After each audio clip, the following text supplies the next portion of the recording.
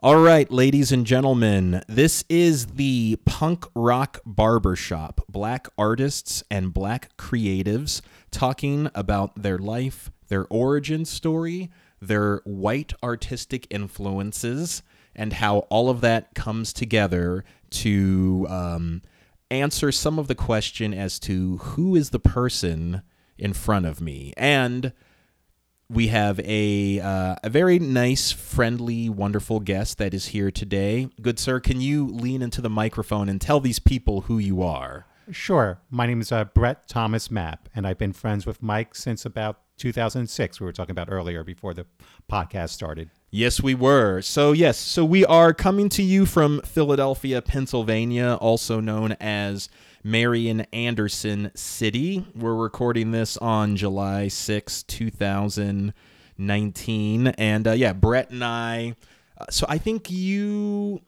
aside from Sigmund, so my good friend Sigmund the Sea Monster? Is that the character? Yes. Is that from HR Puffin stuff? Or I never saw any of those. Yeah, HR Puffin stuff, Marty Kraft and Yeah. Sidney Croft, which is, 60s, 70s, maybe? Yeah. So I don't even know if I saw the original, but Right. maybe the reruns.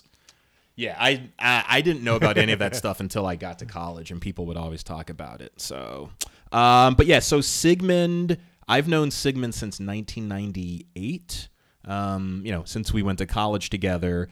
But I think you might be the guest that I've known for the second longest. Oh, man. Yeah, so this is a pretty massive distinction. So thank you, Brett, for being here today. It's an honor to have you, and so let's like dive into your life and your origin story. So I know some of this because we've been friends for quite a while, but you are originally from New York. Is that correct? Correct. So I was born in Manhattan, but lived most of my life in Brooklyn, specifically Brooklyn Heights, which I guess in Philadelphia, it's almost the equivalent of Washington Square West, Rittenhouse Square. I grew up middle class. Brooklyn Heights was not like the Brooklyn Heights it is now. You could have, like, middle class people could afford to live in Brooklyn Heights. Like, and now I think a bedroom is like probably like, a studio is probably like 1.5 million. And it's like where all the famous people are. Obviously, most people know Brooklyn Heights from like the Cosby Show. I believe that's where it took place. Yeah. I grew up in Brooklyn Heights, spent most of my childhood there. I attended boarding school for like half of my life. So I'd say from like sixth grade to graduation from high school, I attended boarding schools. And my high school was right outside of Philly, the Church Farm School, which is in Exton, Pennsylvania. So that's kind of how I fell in love with Philadelphia. I went to St. Joe's, and way back when most people after they graduated from college left the city, I actually was one of those few people who actually ended up staying in Philly. Interesting. All right, so I want to unpack your origin story a little bit. So what year were you born? 1964. 1964. Okay, and you're the only child, is that correct? No, so I have a brother, and then Did I know that? I don't know if he did or not. Okay. And then I have I hate using the phrase half sister. I gotcha. But I consider her, sister. Sister, yeah. But same mom, different father. Okay, all right. So a bit of a blended family situation. And then my mother was Polish American and obviously white. And my father's family is originally from Barbados. Interesting. So how did your parents meet? Believe it or not, they met at a jazz concert. So I don't know if this is true or not, but supposedly my mom was very friendly, maybe semi-dating Herbie Hancock. Before he made it. Oh, okay. Before he made it. So he's just like Herbie, like he's not famous. So did your mom tell you this, or like did you have like uncles who were like, oh, your mom dated Herbie Hancock like when he was just like a dude? It was actually, I think it was one of my mom's like best friends, because growing up, New York and in particular Brooklyn is a lot like Philly, where it's like a city of neighborhoods. So my mom was still friends with people that she knew since like high school. So your mom grew up in Brooklyn? Yeah. Okay.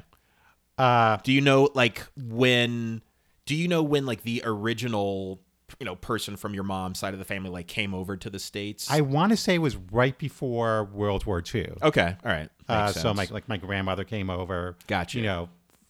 Fleeing Hitler and all that other, historic stuff. Yeah. I mean, again, not that close with my mother's side because my mom died fairly young. Right. And so, kind of like my way of dealing with the grief was like I was here in Philly by myself. And so I didn't have to deal with like the family side. And something I'm just curious about, and I definitely don't want to like press too hard on family stuff if, you're not that, if you don't necessarily think this is the venue to share like the super details. I'm just how old were you when your mom passed away? Oh, sure. I was in my early 20s. Okay. All right. So, still like old enough and not old enough. Yeah. to deal with it. Obviously one, I think that no one's ever really old enough. Like, my grandmother who had my dad when she was fairly young. I mean, like my dad was in his 60s when his mom passed away and it was still, just a very sad time for him. But I mean, I would imagine, and I don't want to pretend that I know, what you've gone through. But I imagine losing a parent in your early 20s. I mean, you're a fairly young person. It's kind of like not how life is supposed to go. Right. And I also think in your 20s, that's like when you're trying to start your own adult life. So it's very weird because like in one aspect, like you pull away from your parents. Yeah. And my parents were divorced, fairly young, probably like when I was 2 or 3. So I don't have like any real memories of them being together. Gotcha. So yeah, it's weird where like, in one aspect, like, you look back where you felt like it was like, I got to go to New York for Mother's Day because just like that's what you're supposed to do. Yeah. And then, but now like you look back in hindsight and say, wow, I wish like I spent more time. Yeah. Well, I'm very I'm sorry that you lost your mom at a young age and that she's not with you now. Yeah, I'm sorry to hear that. Thank you. Yeah. So your mom grew up in Brooklyn. Do you know what part of Brooklyn she grew up in? She grew up in, believe it or not, Williamsburg. No, that makes sense. Yeah, I mean, I would like not to be super stereotypical, but I would have guessed either like Williamsburg or Greenpoint. Right. I mean, Actually was Greenpoint. You're Okay. right. And because, as I said, like, my mother, is Polish or was Polish. Yeah. And before all the hipsters Sure. took over Williamsburg and Greenpoint, that was the Polish like section of Brooklyn. Yeah. So like, you had like your great old like church carnivals and, you saw all like the rabbis all dressed in black and stuff like that. So, she grew up like, not isolated, but I mean, as a woman like in the 50s and 60s, her like career choices were like secretary or like Right. school teacher or stuff like that. Yeah, it's an insular community with, I would imagine very sort of strict or rigid sort of like social codes of men do this for work, women do this for work. This is how people interact. Yeah, it's like I imagine a lot of your life is sort of like the community has deemed this is what you do, therefore this is what you do. Right. Okay. And so you said your dad's family is from Barbados. Correct. Was your dad born in Barbados? No. So I believe, I can't remember if it was my grandfather or my great-grandfather who was the first one on our side of the family to make it over to the States. I'm going to say grandfather. And he settled up in the Boston area. Okay. So my father grew up in Brockton. Oh, yeah. The home of Rocky Marciano. Yes. And I think Marvin Hagler is from Brockton as well. Correct. And Yeah. Brockton. Are you impressed that I know some stuff about Brockton? I was Rocky Marciano. Everyone knows that. Yeah, they don't. Boxing fans. Fans. Yes, boxing fans know that, but yeah. So Brockton now is like desolated because it's one of those like New England towns where the factories all left and stuff like that. But back then, it was your typical like really cool place to visit your grandparents. So my grandfather had 5 boys, and which always like annoyed the heck out of my grandmother because obviously she wanted like a girl. Yeah. And it's funny because like also like she had grandsons for like the longest time, and it wasn't until like my uncle's like second marriage that she actually had like a a granddaughter. Gotcha. Yeah, finally get some ladies in the family. Right. So my dad, now again, like family story or whatever, my dad was like one of those few African Americans that was into computers at a very early age. Gotcha. Like in the 70s and stuff like that. And it's funny, as a kid, he actually used to have like punch cards. Whoa, Like awesome. the old paper Yeah. punch cards. My one aunt, also, she was very involved in computers too. And she worked for like IBM, like for her whole life. You know, Nice, even yeah. back when IBM was like the dominant factor Right. in computers. Now, kind of like you don't even know if IBM still exists. Yeah, or not. I don't like. Right. I don't I'm sorry, even- I said IBM. I meant to say Xerox. I apologize. Oh, okay. She worked for Xerox. Okay. Xerox. But Yeah, back, I literally have no idea if Xeroxes are around now. I guess they still are. I think so. But right, you know, yeah, but it's not like what it used to be. Yeah. Now it's Microsoft and everything else. But so anyway, my father lived in Manhattan and my mother lived in Brooklyn. And like I said, like, you know, family origin stories, whether it's true or not, who knows, you know, family myth. They met like at a jazz club and, you know, they hit it off. Interesting. As far as I know, I've never heard of any issues with them being an interracial couple. okay. So as far as I know, like both sides of the family accepted that. And then, you know, obviously, like everyone else in those 60s, they got divorced because they probably got married too young. They probably got married because they had me or something like that. Right. You know, they probably got married for the wrong reasons, like almost everyone did in the 60s. But at least then in the 60s, people like, you know, didn't stay together. Like in the 50s, they, you know, got divorced. Yeah. Yeah. So you said you were about 2 or 3 when they got Correct. divorced. Okay. Yeah. And then did you go to live with your dad or? I know I've always lived with my mom. All right. So you lived with your mom. Right. Okay. And so my mom, like, you know, she worked at OTB, which is off track betting, Oh yeah. Yeah. which never really took it off in Philly. I think there was like one branch for a while, and she worked there most of her life. What did she do there? She took bets, you know. Awesome. Okay. So just like cashier, you know, I'm not even sure what their title was. But you know, she did her best to provide us with a great neighborhood. So like, you know, Brooklyn Heights, like, you know, is one of the best neighborhoods, you know, when I was growing up, and even now it's even better. Like if I could go back in time and like be able to like save like, you know, my childhood apartment, like I'd be a millionaire. You would be a multi-millionaire. Right. So like what was the vibe like in Brooklyn Heights then? I mean, like was it artsy people? Was it yuppies? Was it like working class people? Was it like a little bit of everybody? It was a little bit of everything. So in my building, it was very artsy. So one of my best friends playing as a kid was Jonathan and Jessica Craven of Wes Craven. Oh, like the Wes Craven's kids? Wes Craven's kids. Awesome. And again, of course, they were divorced because there's actually like everyone was divorced. Gotcha. I think there was like we had 2 sets of friends that parents weren't divorced. I remember the one complaining like that he wished his parents were divorced so he could get like the quote unquote 2 Christmases and all that stuff like that. Awesome. But yeah, so like we had Wes Craven was a neighbor. And like you like would see him when you were a kid? I Not mean, that often. Okay. But because like, you know, divorce and he wasn't, was he like not there? he was not there as much. He was like, you know, it was like I his pick you- ex-wife. His ex-wife was there. Okay, like so you I- would just see him to pick up the kids Right. every now and then. Did you have any idea, like when did you know who he was? And it's not like, oh, that's, you know, that's so and so's dad, but it's like, oh, like that's the, because he's what, the Nightmare on Elm Street? He's dude? Nightmare on Elm Street, but he did. I mean, I would have to say it was probably after the second or third Nightmare on Elm Street. It was like, or actually no, you know, it was when his son got older and his son like, I think co-directed or something like that. And it's like, you know, you saw like an interview in the news. It's like, is that? And like, oh my.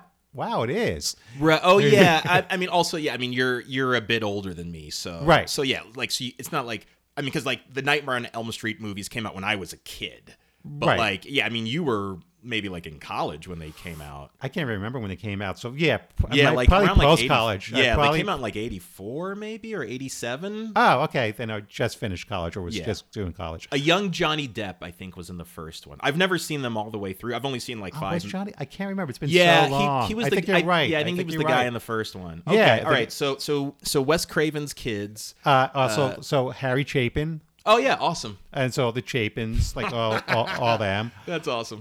For me, what was cool was on our block was the woman who designed the costumes for the rock band Kiss. Nice. So Awesome. they would used to come to our block to pick up their costumes. That's cool. That was awesome. There was a woman who was, and it's funny because I didn't even think I knew what Philadelphia was, but there was a woman on our block who was related to Betsy Ross. Awesome. And she lived like in this old house all by herself. And what was cool was like, Memorial Day, Flag Day, all those like patriotic holidays. She always put up the flag that had only 48 stars because like she was like, around before Hawaii and I guess Alaska. Hawaii and Alaska are the last two. But it was just neat, like, knowing that she was like Betsy Ross's relative. And I think that became a common knowledge around the bicentennial, which you don't remember. No, I was born after the bicentennial. Right. I've watched documentaries about it, so that's exciting. But like what we remember about the bicentennial was it was like, we painted like the fire hydrants red, white, and blue. Oh, yeah, so okay. It was one of those blocks where, everyone looked out for you, like the quote unquote the Hillary Clinton, it takes a village. Mm-hmm. So it was kind of like, and just for the record, that's an old African proverb, Brett, that Hillary Clinton used for the title of her book. I for the 5 people that listen to this podcast, I don't want them yelling at me. Well, it is talking about our white influence. This is true. Yeah. Hey, with Brett Mapp bringing it full circle. I love it. And I would say Brooklyn Heights was primarily white. Mm-hmm. I mean, yes, you had a few African Americans, but it wasn't like that. It was segregated. It was just like affordability. Sure. But again, and it's kind of funny, like as you get older and like racism and all that is coming back to like the forefront of like not the forefront, but it's always been around. That it was in one aspect the 70s did feel like a little less racist, even though it was more racist. Mm-hmm, mm-hmm. But I think in some aspects, like, particularly like in my neighborhood where everyone just accepted you for who you were. So in that one aspect, like I felt like it was less racist. And maybe again, it's just like childhood innocence and stuff like that. Yeah, possibly. Right. But like no one like, when we got in trouble, like no one ever used to say, oh, it's those, Mapp black kids. Right. It's just like, oh, so it's, it's Brett and George getting into trouble. So I have one comment about that and then one question. So the one comment is I definitely do think that in the 70s there was a bit of a sort of like, one, you're coming out of the 60s relative idealistic times. And so I do think that there was a sort of like a fair amount of like kind of social experimentation, almost of like, we're trying to live together and people aren't necessarily jaded, because even if you look at like some of so even a show like Welcome Back, Kotter, I don't really know if that would exist in 2019, even in New York, because I feel like people are sort of like so in their racial camps as far as like where they live, where they work. I mean, and cause like even now, the only time you really see mixed race shows on TV is like if it's a workplace situation, because I mean, honestly, I just don't think that people socialize outside of their racial group that much in life in general. And I mean, I think that's just the way with everyone. So I personally do think that like the 70s, there was a bit of this sort of like, it's a new frontier that people are trying. But my question is that, do you think that there might have been more racial tension, honestly, if there were more black people in the neighborhood? Because like where I lived in Northern Virginia, I mean, like we were like the only black family in our neighborhood. I mean, like, and it was fine. I mean, like there was, we were, I mean, I have no idea what people thought about us. We might have just been a novelty, but like, I mean, also we were very much like the ideal black family of, my dad worked in corporate finance, my mom was a travel agent, and like, I'm a very nice, friendly kid. So, I mean, I would say yes. I think there would have probably been more racial tension, and also, because of the fact that I'm biracial, mixed, whatever, the terminology is, that I could pass. Yeah. So, and as I've gotten older, or not as I got older, and started going to boarding school and stuff like that, I realized that your white friends treat you as white and your black friends treat you as black. Yeah. And that's just the way it was, because when I was growing up, like there was no such thing as biracial. Right. You know, it was just black or white, you know. And so I don't think any people didn't appreciate like you know, having people of like, you know, different ethnic backgrounds and stuff like that. So yeah, I think it was more idealistic, you know, and stuff like that. I mean, I do remember more tension and more racism in Brockton when I visited my grandparents, because like that's when Boston was going through their whole busing crisis Right, and stuff yeah. like that. I also think New York has always been more interracial than other cities. Like I don't remember a busing being a huge problem in New York City. I just remember that being a huge problem in Boston. And I also remember like there's a fantastic, not fantastic, but a classic image of like sometime during the 70s. And I just remember, you know, it still sticks out of my mind, of a gentleman having an American flag, like almost looking to impale a African Plunged American. in his stomach. Yeah, Right. and it's from the Boston busing crisis. Right. Yeah, I mean it's clearly it's a very horrific act that's being perpetrated. I mean, but it's a breathtaking picture, and I think it won the Pulitzer for I mean, photography that it should year. have if it didn't. I mean, Yeah, yeah. because it still sticks out in my mind, like Yeah. you know, almost 50 years later.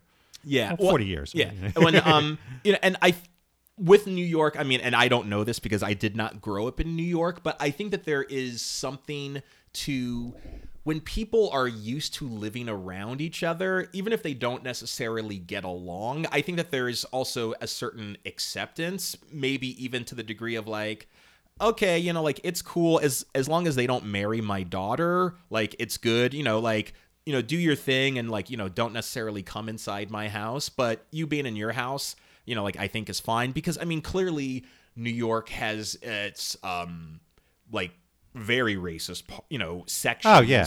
And, you know, and there's been some, you know, even up until a couple of years ago, and, you know, obviously it's still going on now somewhere, but yeah, tricky racial episodes. But yeah, I mean, but nothing on the scale of like the busing riots that happened in Boston. I mean, and, you know, I mean, I think that, you know, Boston, you know, has had a pretty notorious history with that. You know, from what I understood, like St. Louis was, you know, like the segregation laws and the racial tension super insane. I mean, but New York definitely had its Well, fair sense of racial tension. You know, like when Dinkins got elected Yeah. mayor. I mean, I remember I was like 10 when that happened. So I remember like sort of reading a little bit about it, like in newspapers and seeing stuff on the news. But then as I got older and like actually knowing the history of it, I mean, same thing happened here in Philly with Wilson Good and John Street. Michael Nutter, not at all. And then tons of black people voted for Jim Kinney this time around. So I was super surprised at how little racial tension there was in this in the most recent mayoral elections we've had in Philly. So Right. Well, also, I think for me, one of the things that I've always noticed, you know, I've not lived in many cities, but, you know, and I haven't like been a world traveler, but one of the things I always found unique about New York, more so than any other cities, like in America, was that like in New York, everyone rides the subway. Mm-hmm. And even in the 70s, like, you know, when the city was going bankrupt and the subways were scary, still everyone rode the subways. Like I had, you know, a friend of mine who lived in Philly and like never took the subway. Right. And we're not talking like that long ago. Yeah, And gotcha. she moved to DC and then she fell in love with the metro. And honestly, even now in Philadelphia, if it wasn't for the fact of like all the millennials and stuff like that, the subway is still fairly segregated. Mm-hmm. And also like, and you could say, like, you know, you look at the Broad Street line. If you're going south, it's white. You're going north, you know, it's black. Mm-hmm. You know, even like the Market Frankfurt L. Oh yeah. You know, so yeah. You feel like the definite change, like if you're coming from all the way like Upper Darby, and then like around City Hall, like 80% of the black people get off, and then it becomes like much whiter, and then like once you get to Old City, there's like a few black people there, and then pretty much like once you get to Front Street, all the black people disappear. Right. And like, you know, and here it is 2019, it's still like that. Like in New York, you know, like, yes, like gentrification is a huge issue in Philadelphia now, But I think maybe other cities have already gone through that, so maybe there's a little less racial tension, particularly in New York, where like black people have and white people and Puerto Ricans and all that have always like lived so close to each other that it's different.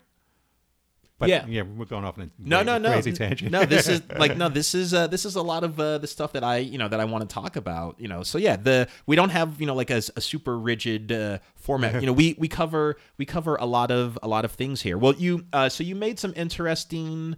You said a couple of interesting things, which I'm always curious to explore. Partially because since I was born in 1979, the first time that I ever went into Manhattan fully aware was in the 2000s. Like I had been a couple times in the 90s because my mom's family is from North Jersey, but I mean, I was so little I didn't really pay attention. So I'm used to the post Giuliani or the the Giuliani Bloomberg Starbucks Times Square is Disneyland, not the bad old days of the 70s and the squeegee men and the brothels and the peep shows in Times Square. So clearly that was happening in Manhattan, and clearly the subways, there's just graffiti everywhere and there's trash. But did that sort of kind of wild, wild west, anything can happen vibe, was that filtering into Brooklyn Heights, or was it just this sort of artistic enclave? I think Brooklyn Heights was kind of its artistic enclave, kind of its own little island, where you had brownstones and homeowners and stuff like that. I think when I was growing up, Brooklyn Heights was still affordable.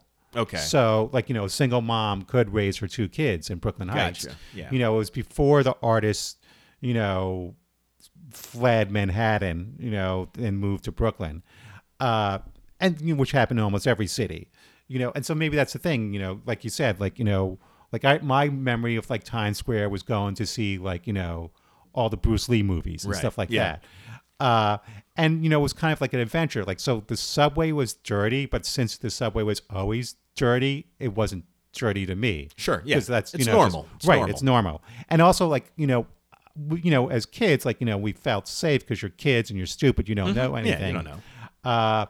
And also, we had to be home by a certain time. So it wasn't I was in Times Square till midnight, when I was 5, right. In 5th grade. It was be back on the block by sunset or something like that. Yeah.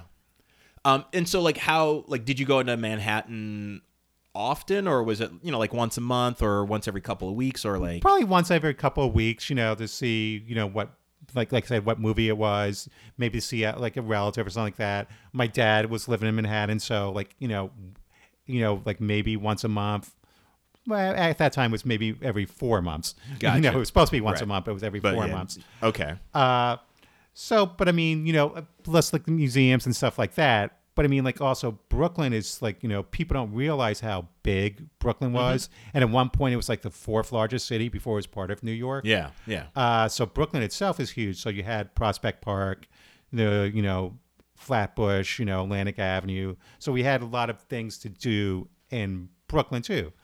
And also, I mean, this is when you're kids, all you want to do is play on your bike and, light firecrackers during the summer and, go to Baskin Robbins and, just do kid stuff. Yeah, just do regular kid stuff. Speaking of regular kid stuff and families, so for these artsy neighbors that you have, was it the full on artistic stereotype where it's they're literally just eating macrobiotic rice every day and burning effigies of Richard Nixon and or was it it's the Craven kids, they're regular kids, they just happen. Everyone was ready because also this was Wes Craven, this is before he made it. Gotcha. So he was still a struggling artist, and he was divorced, so who knows where he was living. Right. The Chapins, again, folk music, they were known, and unfortunately, they were known more after Harry passed away fairly young. Yeah. And then there was other different type of artists in the neighborhood.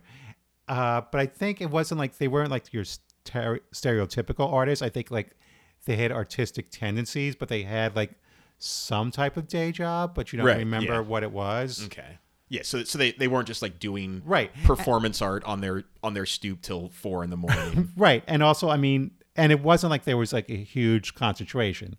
So I mean, like, you know, like the Cravens and the Chapins, you know, those are the ones that stand up, you know, but there was another person who I can't remember who did like stained glass work. Gotcha. You know, but like he did that like, you know, like almost in his room, like in this apartment. Yeah. But I mean, like, you know, I mean, didn't find out till I was later on, but like, you know, Truman Capote, you know, oh my God, From Where the Wild Things Are. Maurice Sendak? Yeah. So there were actually a lot of writers that lived in the neighborhood, and like actually one of my first like quote unquote jobs was being a gopher for a writer who I could not tell you what she wrote. I don't know if she ever made it, but I was like, you know, I would have to like go to like, you know, get her groceries and stuff like that. Oh, that's cool. I would like, and this is like way back when, like in the 70s, early 80s, where like I literally would deliver manuscripts to like her editor. Awesome. So like, that's you know, she'd give me like, you know, like 500 pages of type paper, you know, like, you know, I like hop on the subway and drop them off because like, you know, no fax or no stuff like that. Yeah. Okay. Oh, that's super cool. Way more interesting than my first job, which is I worked at Target. I also didn't have to get a job until after my freshman year of college. I mean, one of the things though, like growing up, I remember was like, so The Wiz. That was filmed not too far from our neighborhood. Oh, that's cool. And then also, so I don't know if you ever saw Superman, the movie, the original one. Yeah. All right. So do you remember the one scene where Superman rescues a cat? I don't. Okay, I'm gonna watch it again now. So there's a scene where he literally flies and rescues a cat. I think. Oh yeah, I do. Now I remember. So that was like filmed right in front of my friend's house. Oh, that's cool. That's cool. One of the things was I have a vague memory of seeing the Twin Towers go up. Also, I lived around the corner from the Watchtower, the Jehovah's Witness. Oh, well, like their headquarters? Yeah, it was I don't know if it was their world headquarters or whatever. Okay. But what was funny was you never saw the Jehovah's Witness. Really? I mean, or maybe they were just like, that was just where they did all their like, I know, clerical stuff. Yeah. They weren't trying to proselytize in their backyard. It was just for meetings and filing papers. Right. But I mean, it was just like, it was like a very residential neighborhood. Like tons of brownstones. It was before like Brooklyn Heights became Brooklyn Heights. Right. Okay. And so the whole time that you're there, was your dad in Manhattan the whole time? Yes. Okay. So my dad lived up at that particular time. He lived at Central Park West. Yeah. Not to, so like 100 Central Park West. Okay. Which was at that time, I think it was a co-op or was it apartments, and then obviously it became condominiums. Gotcha. Because like New York still had rent control. Right. And was he just a sporadic part of your life at that point? Yeah, at that point, like honestly, like from the time my parents got divorced till about high school, like I could probably count like on my hands, like, you know, how many times I saw my dad. Gotcha. I mean, like, you know, we did go up to my grandparents. We did go up to Marsh's Vineyard, you know, the Cape Cod. What is that spot where all the African Americans went? Oh, Edgewater, or Ink Spot, or the Inkwell. But there's a Edgewater. I want to say Oak Bluffs is Oak where. Bluffs. That's where Henry Louis Gates has his house. Right. So that again was, you know, where we went. So we were like middle class. Like I wouldn't say we were upper middle class, but like it's like, you know. We did middle class things, which later on would become what you called upper middle class. Interesting. Okay. Because because like the Oak Bluffs were, you know, back in that time, it was the only place where black people could go. Yeah. And then it eventually became where only rich black people could go. Yeah. So. I mean, so like, how did it feel not really seeing your dad that much? Was it just like normal, or was it like? I think it was normal because, I mean, and it's hard, like, you know, like they say at that time, like the divorce rate was 50%. And like I said, like, you know, almost everyone I knew had divorced parents. So it wasn't like, you know, it wasn't like unique. Like everyone's Gotcha. parents were like divorced. Yeah. And it was kind of like, it was unique when you met someone whose parents weren't divorced. It's like, they were kind of like the oddballs. Yeah. And so I think that was like the whole latchkey generation. Right. So like we got home from school, this is before obviously boarding school.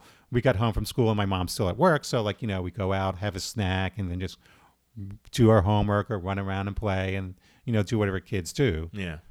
Because I mean, actually back then, if you think about it, like at home, there wasn't much entertainment. Right. You had like, your free channels and then like, PBS, it was before ColecoVision. Sure. Yeah, man, that's like super old school. Was it before Texas Instruments? That was the first game system I had. Was TI? Oh, that was in high school. Yeah, with the football game and the baseball game. I don't even remember what we played. Oh, it's like the little red dots that just you played back and forth. I'm guessing. I mean, I was super little when we had Texas Instruments, but my brothers are 7 and 9 years older than me, so like that was their system. Right. There was like a fakey Pac-Man, I think, that Texas Instruments had. I could be completely making that up. Like there could be. Yeah. I don't remember that one. But Yeah. I just remember the football one where it's just like red dots. And Awesome. And then later on they do a baseball one. Nice. But back in those days, like you just literally kids played outside. Yeah, I mean that's not that bad. I mean, I kind of worry about for my son Mercer. Yeah, I mean, it's like I don't want him like growing up like addicted to television and like not having a social life. Right. So. Well, I think the problem with not the problem with Mercer, but like his generation is like they're gonna have entertainment like on their hand, whether it's their phone, or eventually their watches. Yeah. Well, and the one thing I wonder about, and I've talked to Naomi about this, is I wonder if when either people who are maybe teenagers now, when they get into their 20s, or like people that are like little kids now, if social media and the internet and just like a billion channels, if it kind of goes the way of like TV dinners, where like in the 50s, TV dinners was like this revolutionary thing of like, oh, you can just put it in the microwave or put it in the stove for like 20 minutes and just plop it down. Like you don't have to really prepare anything. And like, cause I mean, like in the 50s, everyone was eating that, and then like later, you realize that like it's just not healthy at all. Like it's so cram full of sodium that you're begging for a heart attack. And then two, like there really is something to just the health benefits of having a freshly cooked meal, and also just like just the social communal aspects of like actually sitting down as a family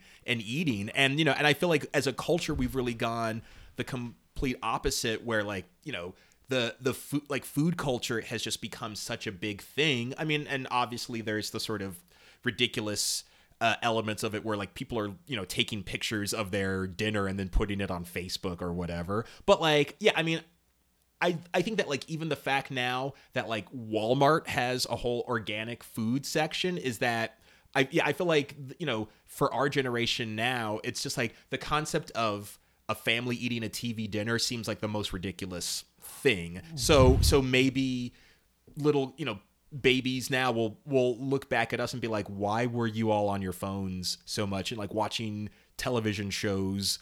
Like why would you spend an entire weekend watching a single television show, 50 episodes on your watch? That is the craziest idea. I mean, I'm not sure. I mean, like I know like my friends or acquaintances that have like kids like in their tweens now, like all they watch is YouTube. Right. Yeah. So they're, as opposed to watching like an hour of like Stranger Things. Yeah. They're watching like an hour of like 4 or 5, maybe more YouTube videos. Yeah. And then going back to the food, I mean, the one thing is like there are no family dinners because everyone has their different schedule. So like the mom and dad and the 2 kids aren't eating dinner necessarily at the same time. And I also think last year was like the first year where more people had food delivered into the homes as opposed to like, going to the grocery store. Right. Yeah. So no, I do think there is the aspect that, people, when they do go out, like, right, they want to take a picture of their food because they want to actually show that they were outside or to, or to try to remember. And then also the whole thing where like when people want experiences as opposed to like, things. Yeah. So like people aren't like maybe spending as much money on clothes. They rather like spend money like going like on a yoga weekend. I don't know. But it will be interesting because what we could do with a smartphone now is just something we never imagined. Mm-hmm. And then like you keep reading all about like 5G and how quickly you'll be able to download a movie now. Something that took like hours, you'll be able to do like in seconds. Yeah.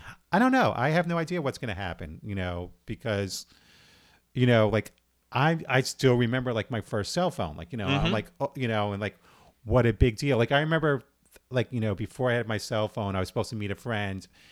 And I said, all right, I'll meet you at Tower Records. And she thought I meant the Tower Records on Broad Street. Right. Okay. And like, I meant the Tower Records on South Street. Yeah. And like we didn't have cell phones at that time, and like we didn't I think we left messages on a payphone or something like that. Right, yeah. I don't think we had beepers because we weren't cool enough to have a beeper or a pager. I will buy you a pager, Brett, because you are the coolest person that I know. But I mean now, like it's gotten to the point where like we don't even talk on our phones. Yeah, no, yeah. So yeah, I have no idea what technology. It will be interesting. Yeah, and most also definitely. especially because like Mercer's going to grow up like with the ability to like do so much like that we just take for granted now. Yeah. So one of the studies that is often, or one of the facts that is often cited to demonstrate just how much information we have at our disposal is they talk about how the average U.S. citizen, or just the average person on the planet, if a person has a smartphone, they have more information at their disposal than the president would have had 30 years ago. That's a mind-boggling fact. Well, also, like they always say, like, right, like your average smartphone has like more computing power than like, NASA computers that launched the Apollo missions. Yeah. So, right, it is amazing. And then also, like, when that next great leap with artificial intelligence and stuff like that, like, I mean, I think within my lifetime, I will see self-driving automobiles. Oh, yeah, absolutely. Commonplace. Absolutely. Yeah. I mean, from what I've heard, commercial space flight is a reality within our lifetime. I think China was able to go over to the far side of the moon. Like they were able to. Right. Yeah. I mean, like, and that was considered a very difficult feat. And I think, I don't know if it's NASA or another country's space program, but they think that they've developed a plausible way to get people over to Mars, like without it taking 80 years, it would involve using plasma as opposed to conventional rocket fuel. Like it's because I guess you would either need just like a ridiculous amount of fuel and heat it at such a high level to try to send a rocket to Mars. Like that's not possible, but heated plasma could work. I mean, and they came and they announced this. I mean, this was like 4 years ago. So yeah, these innovations, man. So the cyborgs are going to take over, Brett Mapp. I will sacrifice you Skynet. to one of them. Skynet. Skynet's a real thing, man. Miles Dyson, if you are listening, do not find the T-1000 or whatever it was. Was Arnold the T-1000 or was the Liquid Dude the T-1000? Oh, I can't remember who it was. We'll find out when the new Terminator movie comes out. Are they making another one? Oh yeah. Oh, no, why? I never saw like Salvation and Genesis. Well, no one did. After Edward Furlong, just don't make any more. Well, no more. Linda Hamilton's back. Really? Yeah. Is she hard up for money? Like, what? She bored? Like, what's? She doesn't have anything better to do? I think people always like to renew their past in one aspect. I mean, and so it's like that was when she was like number one. So you kind of want to go back to your glory days. All right. Yeah. I mean, it's funny. So it's the film version of an oldies like concert tour. I think so. Yeah. All but right. also but you always wonder about that. Like, it's funny because like you think, well, she doesn't need the money, but like sometimes those rich people do. Like Johnny Depp, like, the amount of money he blows through is like amazing. Yeah, absolutely. Now, granted, I think he's an idiot. Right. Yeah. Like there's other people who like you never hear about, like, doing stuff and like, and you have no idea, like they're very well off, but, but yeah, who knows why people do it? But it's also like, why are there so many like, why is Murphy Brown on TV? Why is Roseanne on TV? I think Mad About You, which was probably one of your shows. I might have had a brief like 3-minute crush on Helen Hunt, but no, I never really watched Mad About You. No, because they seem too like old. Because I either liked family sitcoms when I was a kid, obviously, so Family Ties, Roseanne, Doogie Howser. The Huxtable Show, because I kind of feel weird just even saying that dude's name anymore. Yeah, that's that. There are several C words that I don't say, and that's one of them. But I guess like Mad About You came on when I was in high school, so I was into Friends and Seinfeld. Okay. Yeah, I didn't want to see a show. Do you know Seinfeld? I think it's like they're celebrating the 30th. 30. So yesterday, so I don't know if you know this, but Naomi is a huge Seinfeld fan. I did not know that. Like, I mean, it's probably still playing on the TV up in our bedroom. Yeah, like that. We were watching Seinfeld before we came down, and and I think it said like hashtag Seinfeld 30, and I'm like, is Seinfeld really 30 years old? Because I didn't really start watching it till like the 4th season, like when everyone started watching it. Right. No one saw the first 2 seasons. Yeah. But yeah, it's like mind blowing. Like Seinfeld. Well, it's funny because really I remember old. going over to Michelle's. You remember Michelle from Whole Foods Market? Oh yeah. Going over to her house with the long red hair. She worked at the front. Yeah. Gotcha. Yep. Michelle Snyder. I remember going over to her house to watch the season finale. Awesome. Of Seinfeld. Yeah. And it's like. I don't even know how long that was like 97 or 98. Right. Yeah. Or it's funny, like also you see like I think like Sopranos were 20 years ago. Wow. Or something like that. That's crazy. It's crazy. It's funny when you forget like how old some things are. Yeah. Also, speaking of TV shows and reboots, so I'm against all of the reboots. I was against the Roseanne reboot even before her crazy tweets, and like honest, and this may get me excommunicated from the Black community. I'm not super mad at. I'm not any more mad at Roseanne than I am at Kramer. And honestly, I feel like, and I may be the only person who thinks this, or if I am, I may be the only person who will say this, is that I think people are madder at Roseanne for being a Trump supporter than for saying something racist, because Kramer from Seinfeld said way worse, and no one was talking about like get Seinfeld off the air. I mean, and granted, Kramer is wasn't like the main star. Right. But I thought that happened after the Seinfeld was over. Kramer's. Yeah, I mean, it happened. Oh, right. I see what you're saying. Like no one said take off the reruns. Yeah. The public outcry wasn't there. I mean, and we weren't in the massive social media sphere that we are now. But like most people, like when Seinfeld comes up, people like don't shake their head and be like, dude, what the fuck is with Kramer? And the shit that he said was so much worse than what Roseanne said. I don't really have much invested in like TV characters at all. I mean, like honestly, if a rerun of Roseanne came on, I would feel personally no moral ambiguity about watching it. That's just me personally. I mean, like I think it's super fucked up what she said, obviously, and I'm not even surprised because there's lots of things that white people do that just like don't surprise me. So I'm not even.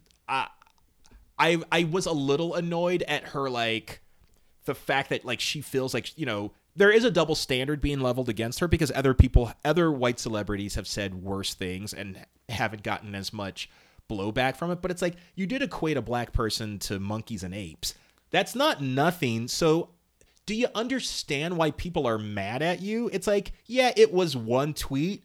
That's a pretty fucked up tweet to do, though. I mean, like, it's right especially when you should have quote unquote people that like right. But she's always said or done stupid things. Like she had that whole thing with was it the Star Spangled Banner? Yeah, grabbing her crotch and I mean, I think like it's kind of like, oh, it's Roseanne being Roseanne. But I do wonder, and it's kind of funny because with Kramer, that was actually caught on video. Yeah, so you could rerun that again and again and again, which people don't. Yeah. Like I almost completely forgot about that until you brought that back up. It's like, oh yeah, he did say that, Stoke. Yeah. Which is funny though, like, but a tweet, like, I don't know if it's because we read the news on our phones Right. more than we watch it, that it's easy to re-see that tweet or something like that. Also, maybe there's more TV channels. I mean, granted, we get more outraged about little things now. Yeah, I think it's a combination. I think we get more outraged about things now, just everyone in general. I think it's the climate that we're in. I think it's the fact that Roseanne has always been a public personality, like with everything. She's always been a public personality about her political views. And I do think that there is a certain amount, and every political side does it, where it's these proxy wars of, oh, well, Tim Allen is a Trump supporter, so like let's not watch his show Last Man Standing. It's like, that's just a crappy show in general. Like Tim Allen could freaking vote for Gil Scott Heron for president. I wouldn't watch that show. And I think that there's we've just become very calcified in this whole like red state, blue state, where it's like, oh, Roseanne is the voice of like, Real America, and Tim Allen's the voice of Real American, and Veronica Mars is the voice of Real Americans. Right. And shout out to Kristen Bell, Veronica Mars. The Marshmallows. Awesome. Is that what they call the fans? Yeah, I've never watched the show. Yeah. Oh, really? Actually, you would really like Veronica Mars. Yeah, that's what people said. It's just one of those things that I never watched. Interestingly enough, Kareem Abdul-Jabbar is on the writing staff of Veronica Mars now. Really? Yes, look it up. It is a fact. They have even asked him about it in interviews. Yeah, he's one of the writers. Who did I find out? Wasn't a writer. It was from Kid and Play. I think it was Christopher Reed. Okay. I think he does the intro music to Bill Maher. Yes, he does. Which yes, I thought, he does. Like, okay. Yeah, it's super interesting. And it's funny because you're like, he was like, top of the world, and then like, he faded away, but obviously he's still doing something. Yeah. He's still in the public sphere. All right, so we've sort of segued into into talking about the world of art and the white people that make it. But before we do that, I want to not gloss over the rest of your origin story, but kind of like move through relatively quickly because we got about 45 minutes left. So how did you get from New York to boarding school in Exton? You said? Yeah. So for people who aren't from the Philadelphia / Marion Anderson City area, Exton is a suburb of Philly. So yeah, so how do you get from Brooklyn to Exton? Sure. To now being the unofficial artistic mayor of Philadelphia. So looking back and finding out some stuff like, after my mom passed or something like that, my mom always wanted the best for us. Mm-hmm. So, I mean, that's one of the reasons why we ended up in Brooklyn Heights, because it was like one of the best neighborhoods in the city. So, like I said, my mom was a single mom. She wanted what was best for us. So she felt that the best education would have been a boarding school. Okay. And then also, I don't know if it was like one of my mom's, I don't know if we were friends or something like that. I can't remember how we became friends, but like someone I knew, like, or my mom knew, like her son, Hilton, went to this one school. Okay. And so like when my mom and I, and with my brother and I went to a couple of different boarding schools before we ended up going to Church Farm School. My brother hated boarding school. So he like chose not to go to boarding school and stay at home, like just causing such a fit and stuff like that. And I was just like the good elder son. Mm-hmm. So I ended up going to boarding school in Exton, PA, Church Farm School for 4 years. And then that time it was kind of like boarding school is like all the stereotypical movies where you do all those crazy things. But one of the things that it does, well, like dunking people's heads in the toilet and all those out silly and, like, things. Right. Trying to put a firecracker up a cow's butt or something. Not that crazy, okay. But like but we did have like we did hijinks. God.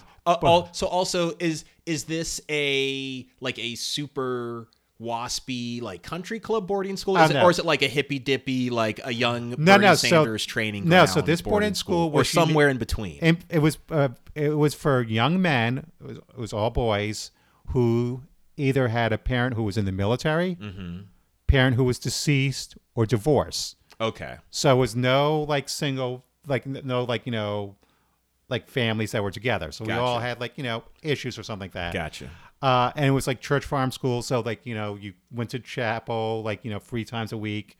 After school, you had to work on the farm. Now, it was Gotcha. much harder, probably like in the 40s or 50s, like that, But I mean, like there were some people who actually had to work on the pig farm and like shovel pig shit. Awesome. I was lucked out. I had the job of I was in charge of the laundry room. Okay. And so also how'd you get that? I don't know how I got it. That light skin privilege you got, Brett Mapp? Could Or be. I'm assuming most of the kids there were white, probably. No, it's actually good 50-50. Really? Yeah. Really? Yeah. A lot of kids from Philly. Okay. Oh no, yeah, I guess that makes sense. Yeah, because I mean, I would imagine a fair amount would either, military, Divorce, my dad. Yeah. Military, divorce, or deceased. Yeah, I mean, unfortunately, I feel like black folk would fit that. Yeah, so profile. I mean, maybe not that's an 50-50, but reality. a good like, maybe 40% at least or something. I mean, for a boarding school in Exton, that's pretty high. Right. And I mean, also, you would be hard pressed to find any school in Philly that is a 50-50 mix or a 60-40. And unfortunately, if correct. it is, it's Central. it's either Central or Masterman or SLA or it's a public school where black people are moving in and all the white people are running away as far as they can. You also remember, or it's the flip side, or it's the houses around the corner from me that are like 90% black now and will be 90% white in maybe 15 years. Right. I mean, I grew up when there was still such a thing as middle class. Right. So I mean, it was a middle class school. It's funny because like now I see like they advertise like in Philadelphia Magazine, and also boarding schools have kind of like faded away. Yeah. So yeah. I mean, obviously, like there's very few that are not like like there was no super rich when I was growing up. Gotcha. It was right before the super rich, like in the 80s and 90s. But so yeah, right. So boarding school.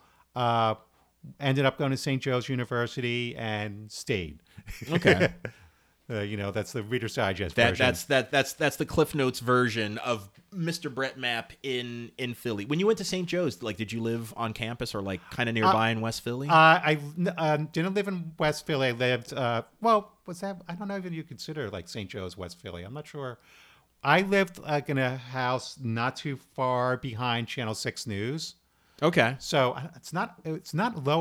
It's not Overbrook. I'm not even sure what that neighborhood was called. But it's like kind of on the border of like Overbrook and Lower Marion. Yeah. Right. Yeah. Yeah. Or like Overbrook, or maybe it's like was- Winfield or Winfield Heights. No, it was before. Winfield Heights was more. It was Presidential Avenue, so I'm not sure what that is. Right, I mean, okay. maybe that is Overbrook. I'm not sure. Yeah, for the 5 people that are listening to this podcast, I don't know that much about West Philly, so do not yell at me. Most of my time has been in South Philly or North Philly, and I'm currently in Germantown. So I apologize if I'm butchering the West Philly neighborhoods. Yeah, I'm not even, like I said. So anyway, like ended up in Philadelphia, and I was going to be like, a great American writer or whatever I wanted to do. That was like my silly dream. Yeah, what was your major in college? My major was information systems, which was a combination of what like does that even mean? it was a combination of computer science and business. It was I mean, you have to remember, this was like in the mid 80s. We were using like BASIC was the language and COBOL. Well, so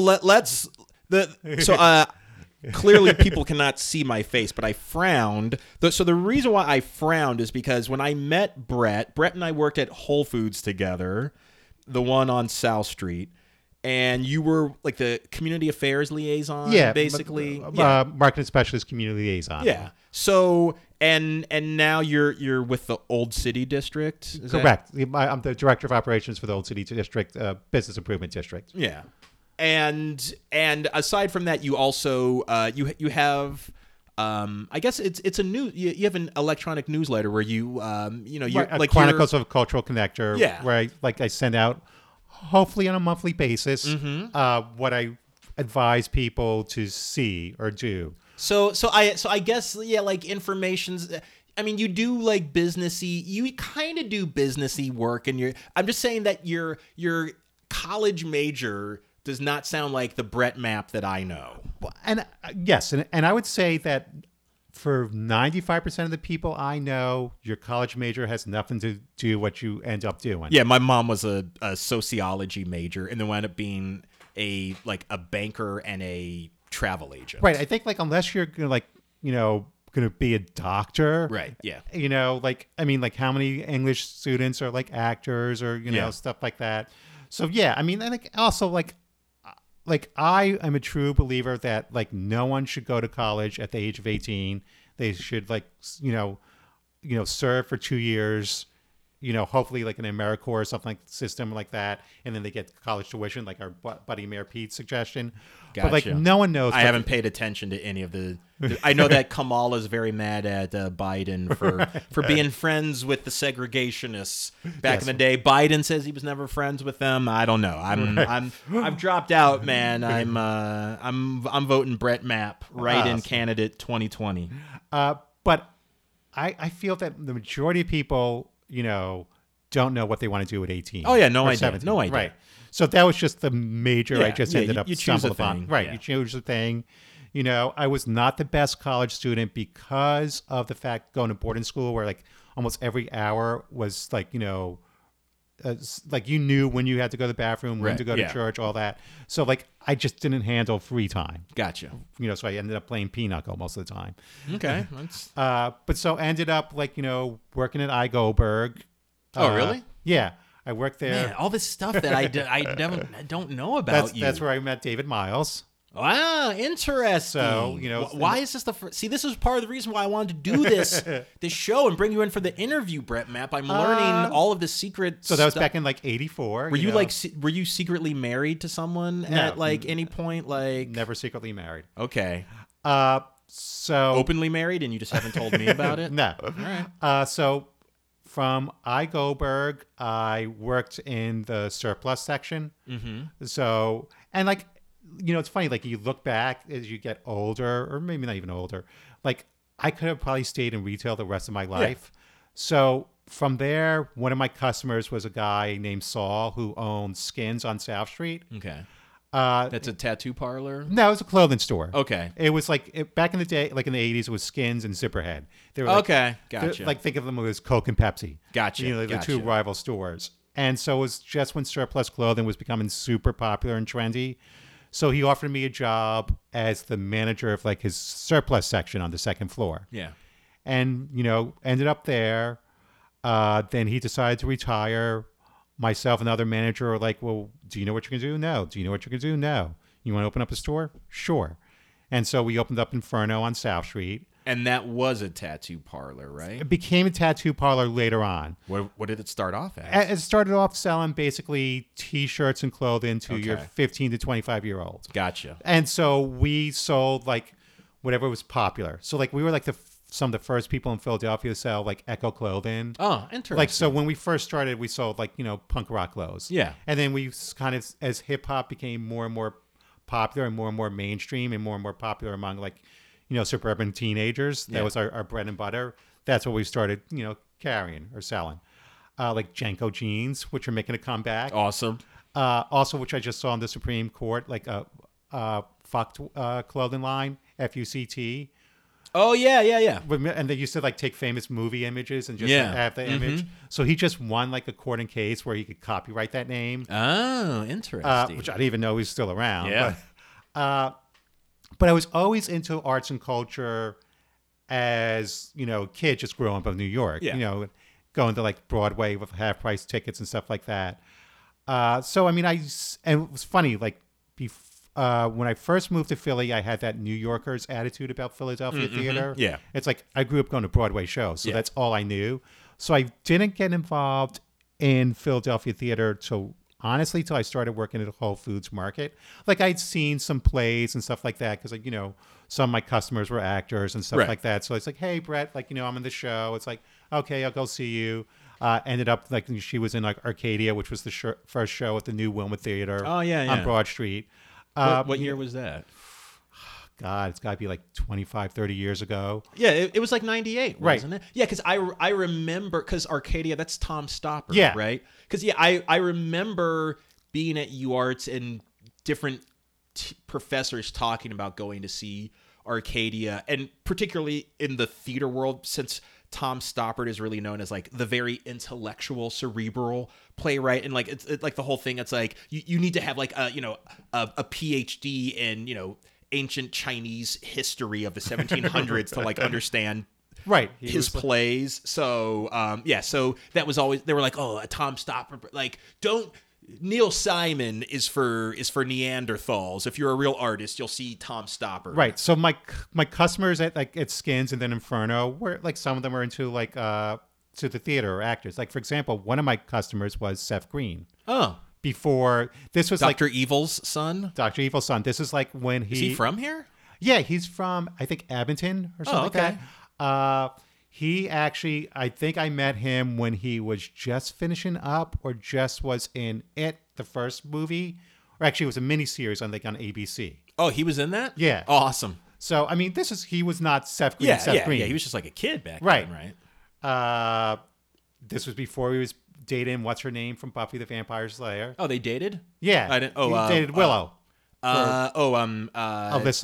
Yeah, Allison Hannigan. Right. Yeah. Because remember, he was Oz for a brief second. The werewolf? I never watched it. You never watched Buffy? I never watched Buffy. I don't know. I wasn't still talking to you. I wasn't into it. Give me your... One of my brothers saw the movie like when it came out with what's her face, Christy Swanson. Yeah, I never watched Buffy. All right, so you're already mad at me because I've never seen an episode of Firefly. But there was only like 10 episodes, right? So like, maybe 12. Maybe yeah. 12. So it makes, and I never watched. I watched the original Battlestar Galactica, but the new one with Edward James Olmos, I've never seen it. And did you watch Battlestar Galactica 1980? It's possible that I did because like when they were coming on, it was all a blur. So I didn't understand that, like there was Battlestar, then there was 1980. I think my brother explained right. I think it to 1980 me. was like the second or third season. I can't remember. Yeah, I remember like when Battlestar Galactica, like when they tried to make more money, so they re-released it in the movie theaters, like the first episode. Oh, really? Awesome. And it was like the surround sound. Whoa, nice.